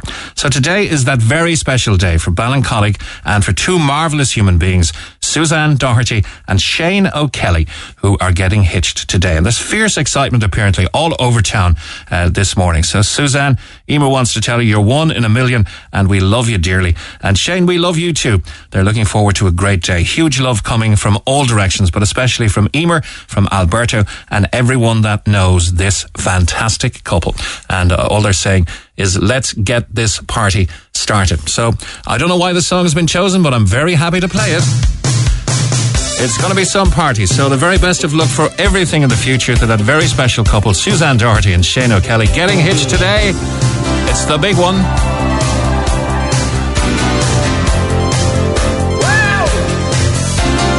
And I'm told Suzanne worked in the Red FM newsroom as well, so thanks, Lana, for that one. It's a big, big day for all. Here's Lionel Richie for you. What is happening here? Something's going on that's not quite clear.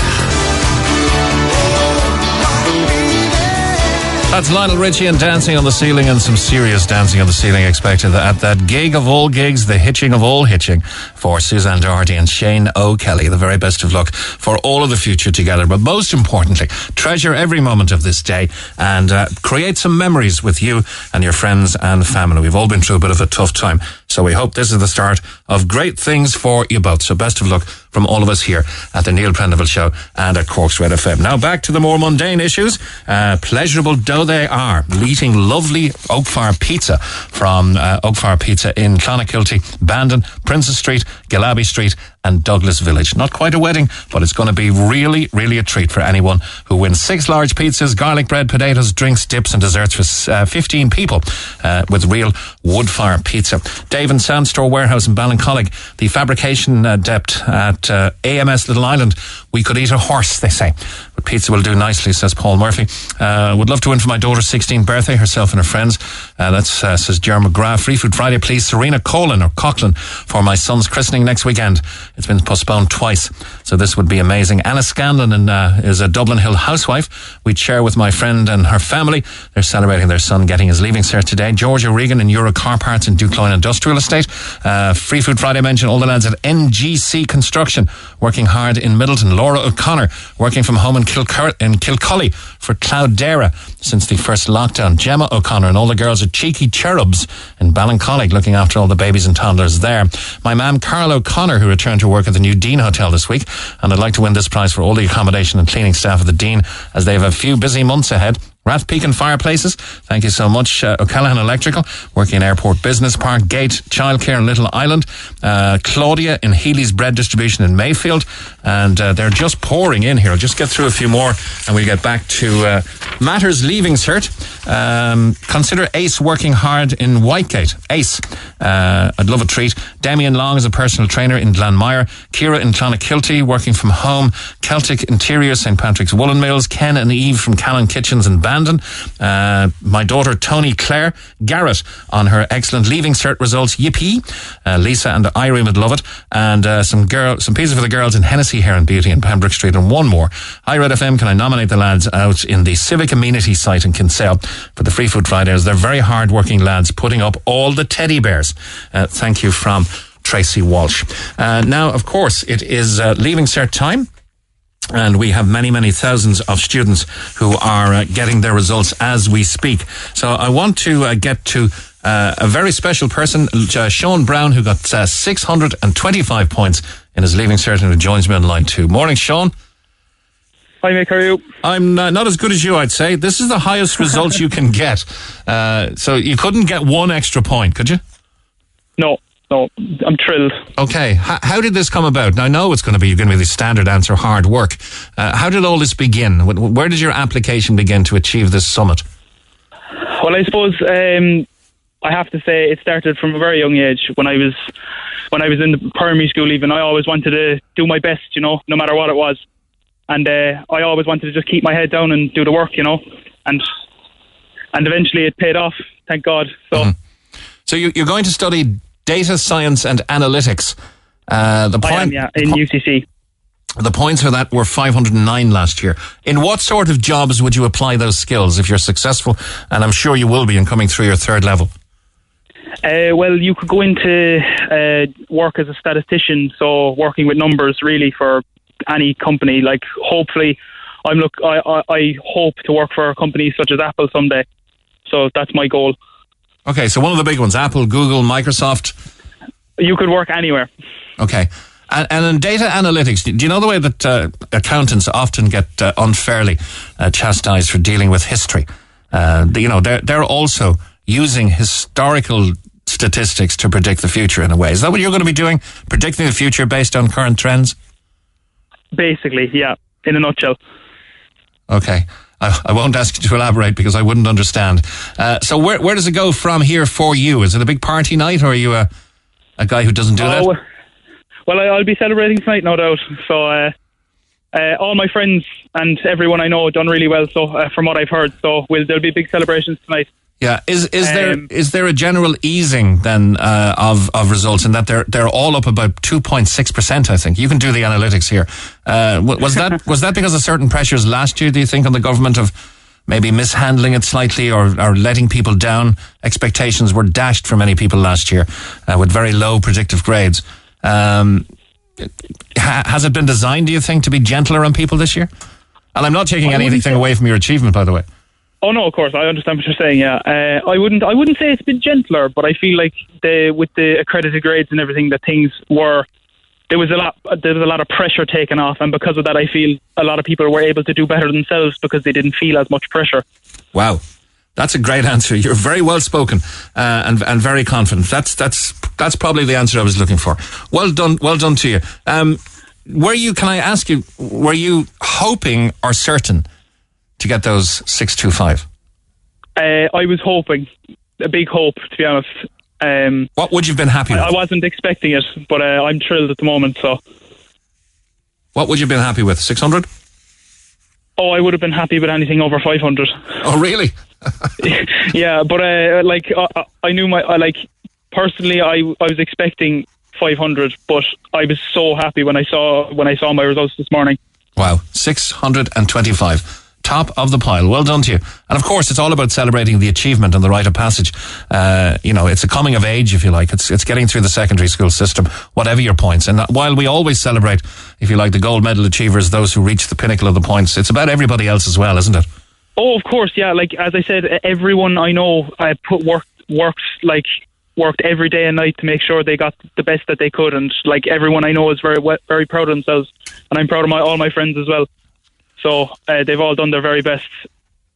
Well said. I have a few friends in Apple. Give me a shout to see if there's anything I can do. Not that there might be now, but when you're ready, we might be able to point your CV in the right direction.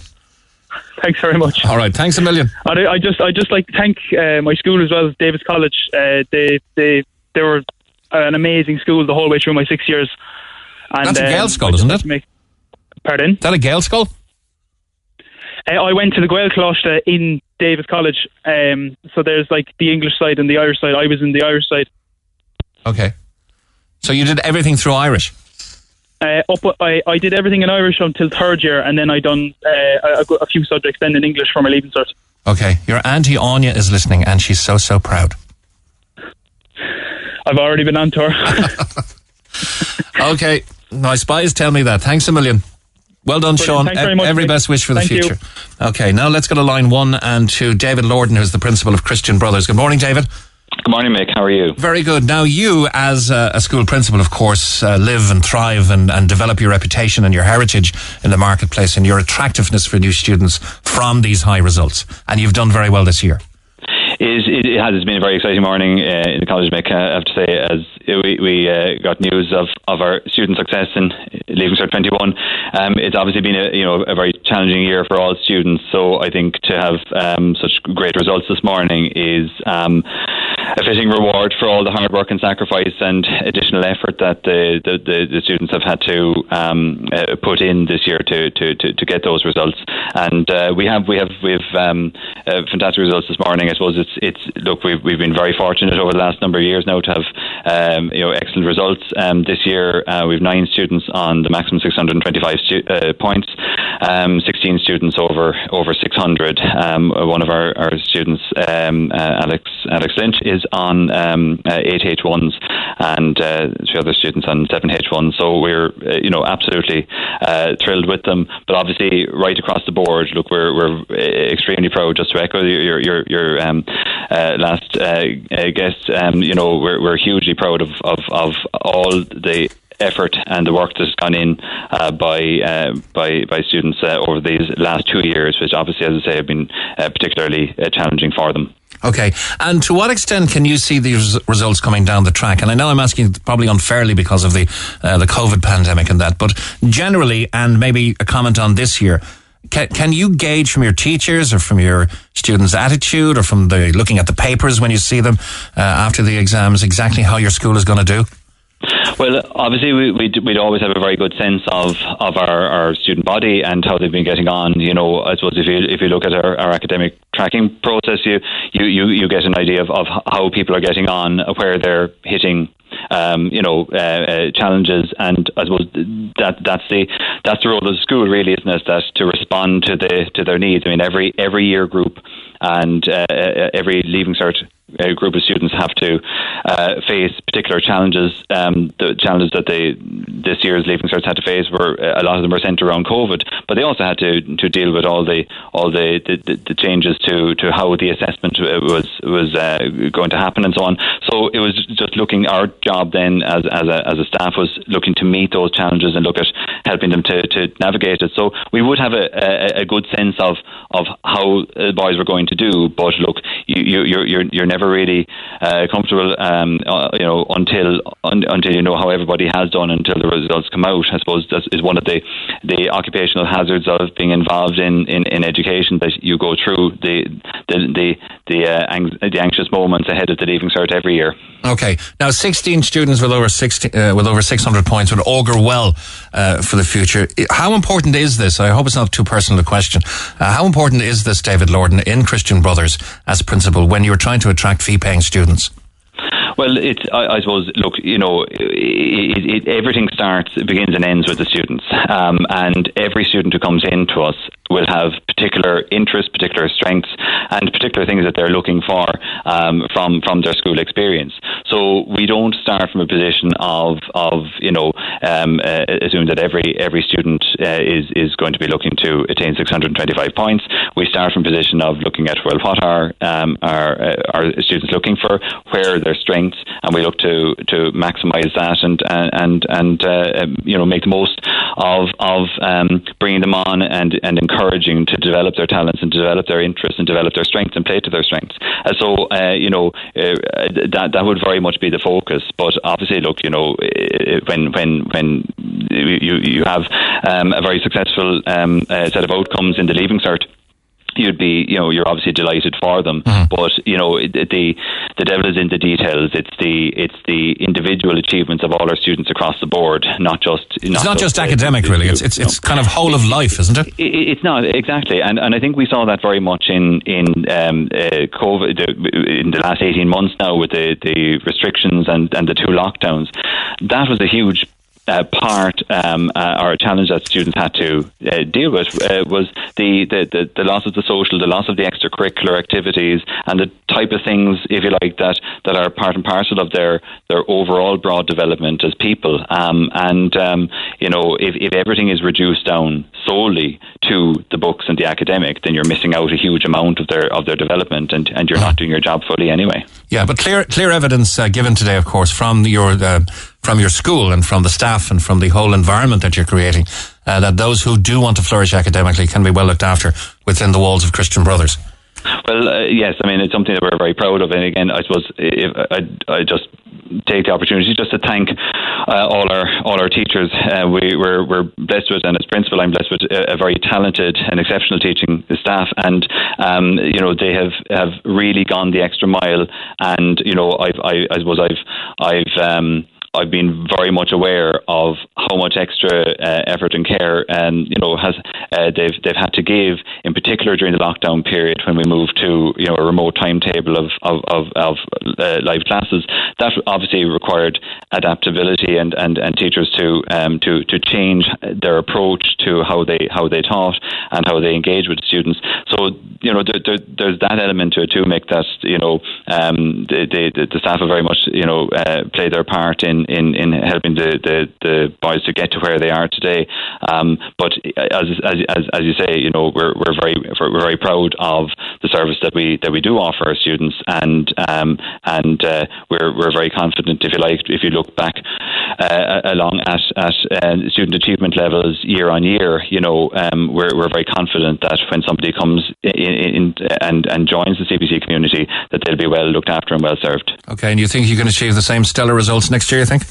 But that'll be our goal. We have our 900 boys in today carrying on with their work. This is the first year that Leaving Cert results are issued on a normal school day, and we have all our students from first to sixth year in carrying on as normal, and that's our goal. That's our core. Oh, that's unusual. I didn't know that. That's unusual. I thought they were all off today. It is no. I mean, look, all our students they're looking, our current sixth years, they're all looking to this time next year and their results. So look, we have a responsibility to keep them to keep them well served as well. Okay. Well done, David Lorden, Principal of Christian Brothers. You have 9 students on the maximum points, 1 student at 8 H1s and 16 students over 600 points. Thanks for joining us on the programme this morning. That's David Lorden. Now then, let's go to Cian, who is on line 6 as one of 3 identical triplets. Good morning, Cian. Good morning. You're Cian Commerce. We also have Daniel Engineering and Adam Biological Sciences. And you're 3 triplets, and how did you all do?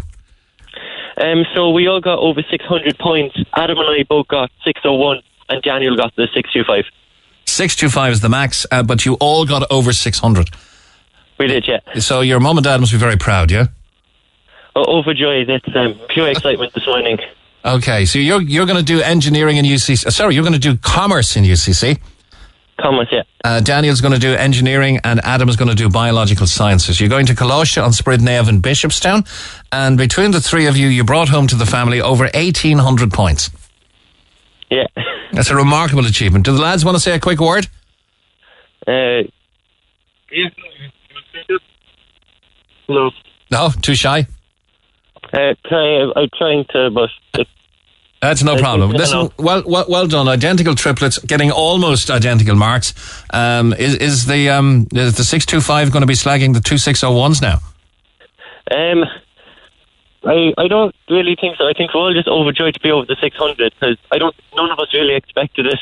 Yeah, because there's going to be beefed up CAO needs, I think, points wise, and I think you're almost certain of getting your place now over the 600.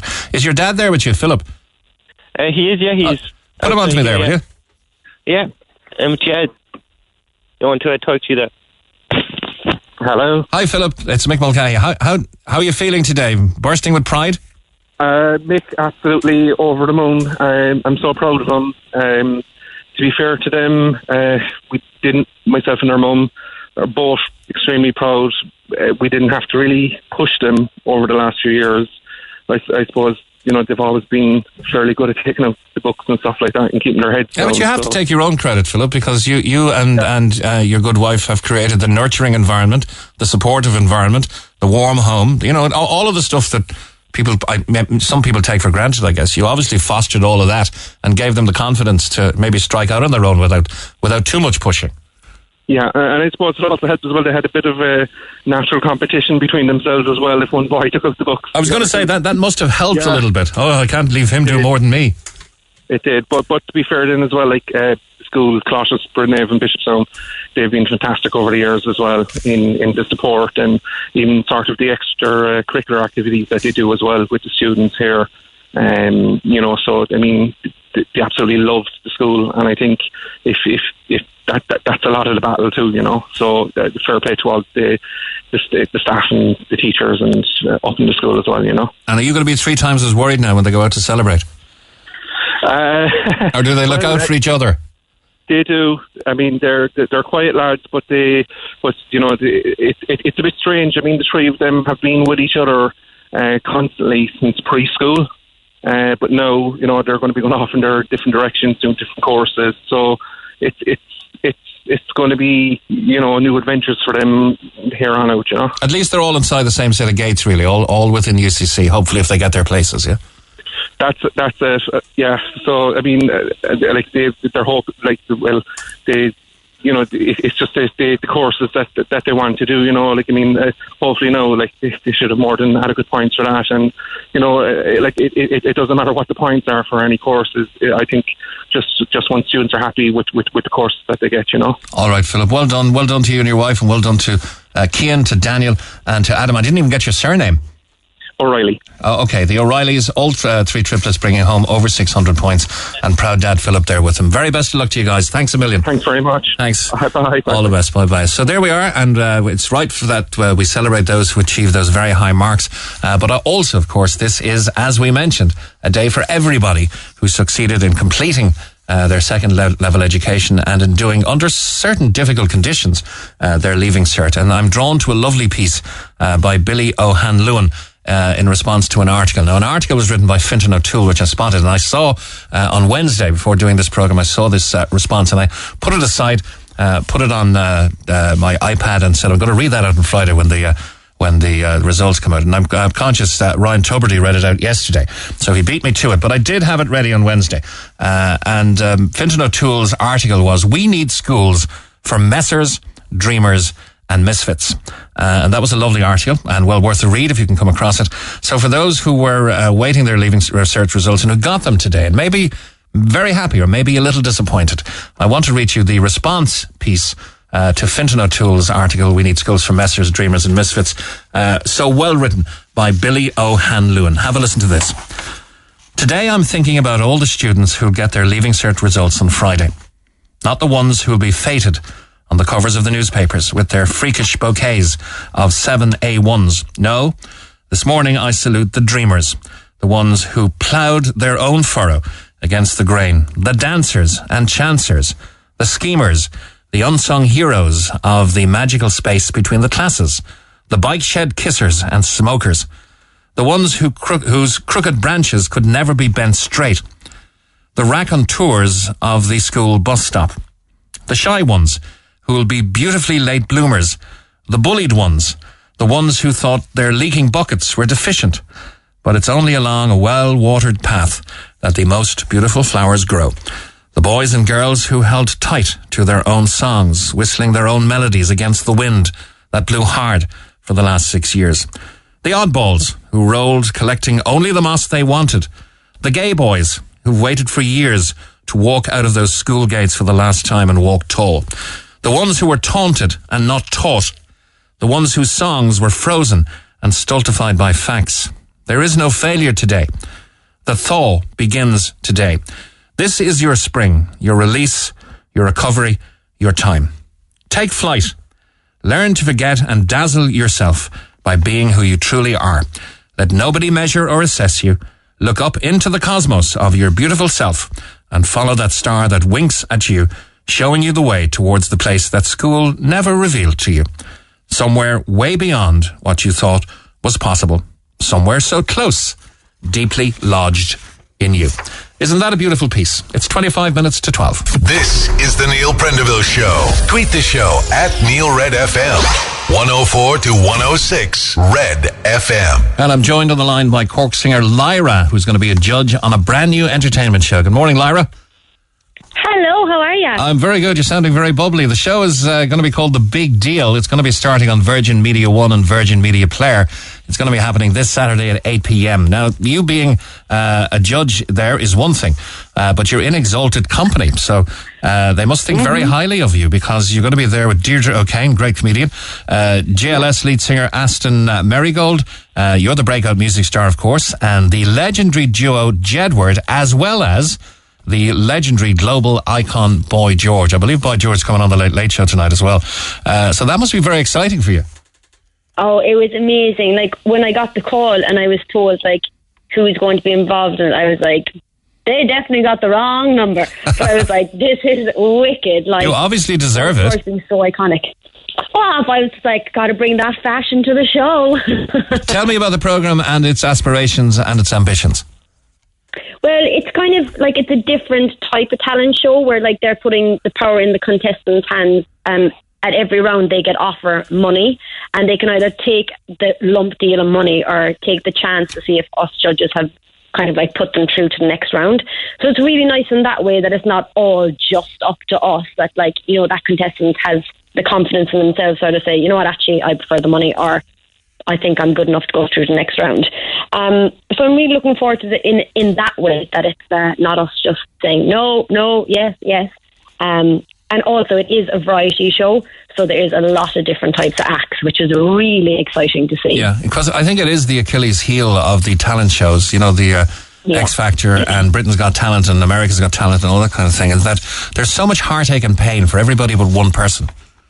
Yeah, I couldn't bear it. Like, you know, when I heard the format, I was like, yeah, this is definitely a bit of me, because I couldn't be that Simon Cowell-esque person. It's just not in my soul. So I was like, I can't do this. I can't break people's hearts. So it was nice to be able to, you know, maybe if it was somebody who I wasn't going to vote through to the next round, that I could kind of be like, you know, this amount of money would really help you, you know, get your home studio set up, or, you know, get extra classes or blah, blah. It's nice to be able to kind of give them that indication that maybe it would be beneficial for them to take the money rather than just standing there and having nothing. Like, I felt so bad for them. Yeah, I forgot Vogue Williams is on that as well. She is, yeah, the gorgeous presenter, Vogue. Yeah, she's very busy. I see you're working with Aer Lingus now, highlighting some of their routes as well. So the big deal is going to kick off with some various acts, okay? But the performers are in control. And you're going to have, and this is kind of unique now, there's the acts auditioning include a flying trapeze couple, a singing family, a circus duo, and an illusionist who plays mind games with you. Mm-hmm. It was great being on the panel. It literally was like, I don't want the show to bloody end. And how far ahead do you record it? We have finished it. Oh, so it's all done, okay. It's done, yeah. So you know you know the eventual outcome then? I do, yeah, and I'm the worst person to know because I can't hold my water. I'm like, oh, please don't let it pop out at any point in my life. I've been very good so far. We better be careful. If you say it, we can actually erase it here, even though it's live radio. We have a system for doing that. Okay. Oh, great. I want to play your song, Lyra, as well as wishing you all the very best on the big deal. It's launching tomorrow evening. A star-studded lineup, including Boy George. Check him out on the Late Late Show tonight. Vogue Williams, Jedward, JLS's Aston Marigold, Deirdre O'Kane, and Lyra. So let's get Lyra on the air now. Tell us about New Day and introduce your own song for us. Well, New Day is a song that I brought out around the time that, you know, we're all going through the pandemic, just hoping to bring a kind of a bit of light to people's hearts and lives and kind of inspire them to know that we're all in this together and that we will get out of it. And that's why I put this song out. And I love it. It has a bit of a African feel, which I love. So, yeah, it's a New Day. All right, Lyra, all the very best to you and best wishes with the programme. Hope it's very, very well received. Thanks a million. Thanks a million. Bye, love. Bye.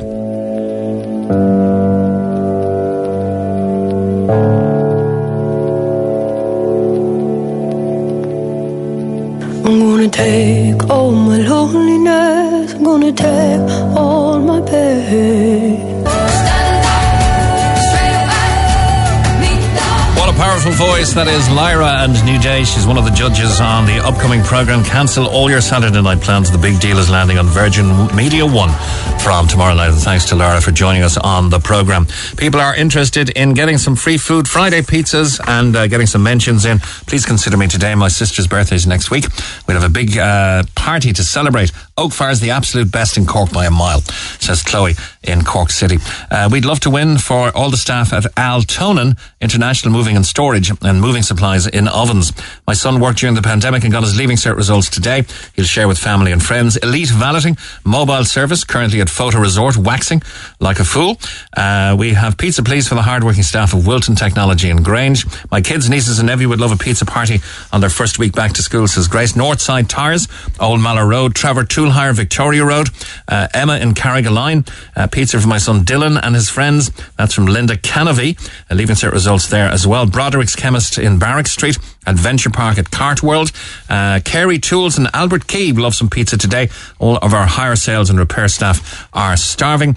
We'd love lunch at Adapt It in Blackrock. Trevor Toolhire, that's another one from Trevor Toolhire. Food Bar 1, Racing Bookies, Evergreen Road, Turners Cross. We have Free Food Friday for John Gray Auto Services. Sandra and all the excellent, kind, caring staff at the Maguire Suite in St. Luke's Home. That's from Rena. Healthcare staff from Heather House Nursing Unit in Grona Broher for our lovely residents. Kind regards from Katrina, Geraldine, Bear, Fiona, Michelle, Linda and Hannah. Cork Flower Studio in Douglas Street. A couple more. Paddy Murray Auctioneers in Bandon for Paddy, Damien, Phil and Sharon. And they're saying pretty please. And Trish in Douglas celebrating all the family finished vaccines next week. And they're all planning a big get-together and would love that pizza. Okay, we're back in a moment to Jamie O'Hara, Red FM senior reporter, on the Leaving Cert results. He's going to be at Colostia, Eamon Rees. The Neil Prendeville Show on Cork's Red FM. Our phone lines remain open after midday. 1850 104 106. And it's coming up on 10 minutes to midday. Jamie O'Hara is Red FM's news reporter and is at Colostia, Eamon Rees in the city. About 60,000 people getting the results today. How are they all feeling there, Jamie? Hi, Mick. How are things? Great. They're all feeling pretty relieved, I would say. They're all pretty happy. A lot of smiley faces. A lot of people meeting others for the first time in a couple of weeks and their teachers. And, it seems to be seems to be a great day. Coláiste Éamon Rees, formerly Deer Park in Ballyfahan, they've had several results over 500 points. So Aaron Wolfe, the principal, was telling me he was very happy with the results today. And I got to meet some of the students as well. I met Scott O'Sullivan from Toker, Aaron Deneen from Ballyfahan, Scott Roachmore from Douglas, and Tiernan from Deermount. And they're all doing a different things with their lives. Scott wants to do psychology in UCC eventually. Aaron wants to do woodwork and become a tech graph teacher. Scott Roach, and he wants to do film studies. And it's just great. It's great to see it. It brings me back to getting my own Leaving Cert results. Exactly. And as much as it's about everybody today, not just the big high achievers academically, it's of course all about celebrating as well tonight and doing it responsibly. Absolutely. They've had 2 tough years, I think. Thousands of students have had 2 tough years, and these Leaving Certs have had both years that were COVID years, and there was uncertainty when, they left school in March when the pandemic broke out, and then they were back again for a time, and then they were gone. And I guess you miss the social aspect of it as well. Now, the thing about kids and young adults is they're very adaptable, and they will bounce back, so I think there's no real fear for this group, but they were very, very delighted to be seeing everyone today. And yes, there was talk of celebrations later this evening. I think town's going to be busy, so I think social distancing. Actually, some of the students told me that actually social distancing will be important this evening. So okay, to see them thinking of things like that. Well, happy to see them taking a mature attitude to that. And Principal Aaron Wolfe, if I remember correctly, last year was very happy with the results last year too. Oh, absolutely. Yeah. They seem to be doing quite well at Coláiste Éamon Rees. And there's actually some celebrations going on there this afternoon. I was offered a breakfast roll. So there's a breakfast going on for all the students there. So it's just great to see, because thousands of students will be picking up their exam results today on their computers. It'll all be virtual because due to COVID. Whereas, smaller groups, they were able to go in today. This 6th-year class was quite small. There was 30 Leaving Certs and I think 12 Leaving Cert applied students. So it's quite a small 6th-year group. And thankfully they were able to meet up today and get their results in person. Brilliant stuff, Jamie. We'll pass on our regards to everybody. I hope they enjoy the celebrations tonight. I hope they do it in small, responsible numbers.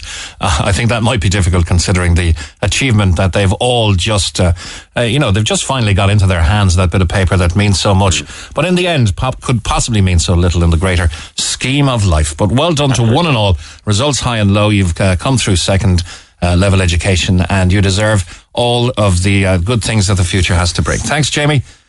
Take care, Mick. Cheers. That's Jamie O'Hara, RedFM news reporter. And I want to get to one more event before we pack it up for the weekend, and that is to a Soul in the City, because this has the makings of being a big and even bigger event as the years go on. Sinead Dunphy, good morning. Hi, Mick. How are you doing? Thanks for having me. Very good. Every event starts somewhere. The folk festival started somewhere, the jazz festival started somewhere, and I think this has the legs to be a huge event. Tell us about Soul in the City, which we're proud to sponsor. And I'm thrilled with the sponsorship. Red FM, you've been saviours this year to us, which is very much appreciated, as have all our sponsors been, like particularly Benny McCabe and Heineken and Murphy's. Without them, surprisingly, we don't get that much public funding because we haven't proved ourselves yet. I've only taken it over in the last year and a half, and obviously a pandemic hit. So we've been really lucky with our private sponsors and donors and people like yourselves giving us that support that we just can't really afford, really. Okay, we live in stringent times, can we say, as regards festivals, looking at Electric Picnic being cancelled, all of that thing. What kind of festival can you put on? What can people come and enjoy, and how can they do it? Well, Mick, my main thing is making sure that this festival is enjoyed and accessible to everybody in Cork. So tonight we have a very low number of capacity in terms of the Triskel for our 2 headline concerts, which is on tonight with Leisha Leahy Band and on Sunday night with Karen Underwood Band. They're going to be 2 stellar gigs. Now, I have a bit of a surprise, but we are recording them. So if you haven't been able to get a ticket, we're going to be releasing tickets or a virtual version of it next week, even though I'd say everyone's going to be sick of the virtual. But it would be well worth watching. Outside of that, what we're looking at is all day tomorrow down in the Marina Market. We have gigs from 1 o'clock in the day till late. And the guys down at the market, they're another fantastic venue partner, and all their traders are going to have some soul food tastes going on as well. And that actually repeats again on Sunday down in the Marina Market with a whole other group of bands. Wow. And then on Sunday, we also have a block party, and that is happening on Cornmarket Street. And we have the big, massive stage, and I believe George was on yesterday morning on the show with Yes. me. And George, they're closing out the gig. There'll be a DJ set just after them, but they're closing out the gig, and I'm just delighted. I'm weak for George Patterson. He's just what two brilliant venues there now. I mean, the Cold K and I've said the last time I was doing this programme, if you haven't been to the Marina Market, go down. And what better time than when Soul in the City is on Saturday and Sunday. So exactly. I mean, it's going to be music, it's going to be food, it's going to be everything, and it's such a family-friendly space. And more importantly, even though it's an outdoor space, it's actually sheltered. So it's perfect in terms of our adverse weather or our psychotic weather that can be. So we're well prepared. And I suppose what we're delighted with is City Council have given us their big stage for the block party on Sunday. And we have one other surprise, which is we're going to be doing a real-life soul train to the city on Sunday before our block party. So keep an eye out. We'll be coming down the Curtin Street, through the streets, and just animating Cork. All right. For me in particular, Soul in the City, it might be small now, but it will be big. Ames is going to be. It's going to be huge. Sinead, I got to leave it there, but very best of luck for Soul in the City over the weekend. Thanks so much. Thanks a million. Thanks. Take care. Bye-bye. Our Free Food Friday is going to the staff, doctors, nurses, dinner ladies, cleaning staff, porters in the ophthalmology ward in the South Infirmary who looked after my husband last week with so much care. They made him feel more at home. They were fantastic. And they're getting our Free Food Friday. They deserve it. That came in from Rachel. So well done. We have your Oak Fire Pizza. It is the envy of all competitions here in Red FM. Everybody wants to win the Oak Fire Pizza. So well done. They are in Bandon, Clonakilty, Princess Street, Galaby Street and Douglas Village. And we're going to get to you 6 large pizzas, garlic bread, potatoes, drinks, dips and desserts for 15 people. My thanks to the show's producers. That's Brenda Dennehy and Seamus Wheelahan. And I'll be back to you on Monday morning to talk to you on the Neil Prendeville Show after news at 9. But news at 12 with Lana O'Connor is on the way. Thanks for listening to this Red FM podcast. Don't forget to subscribe and check out redextra.ie for more great Red FM content.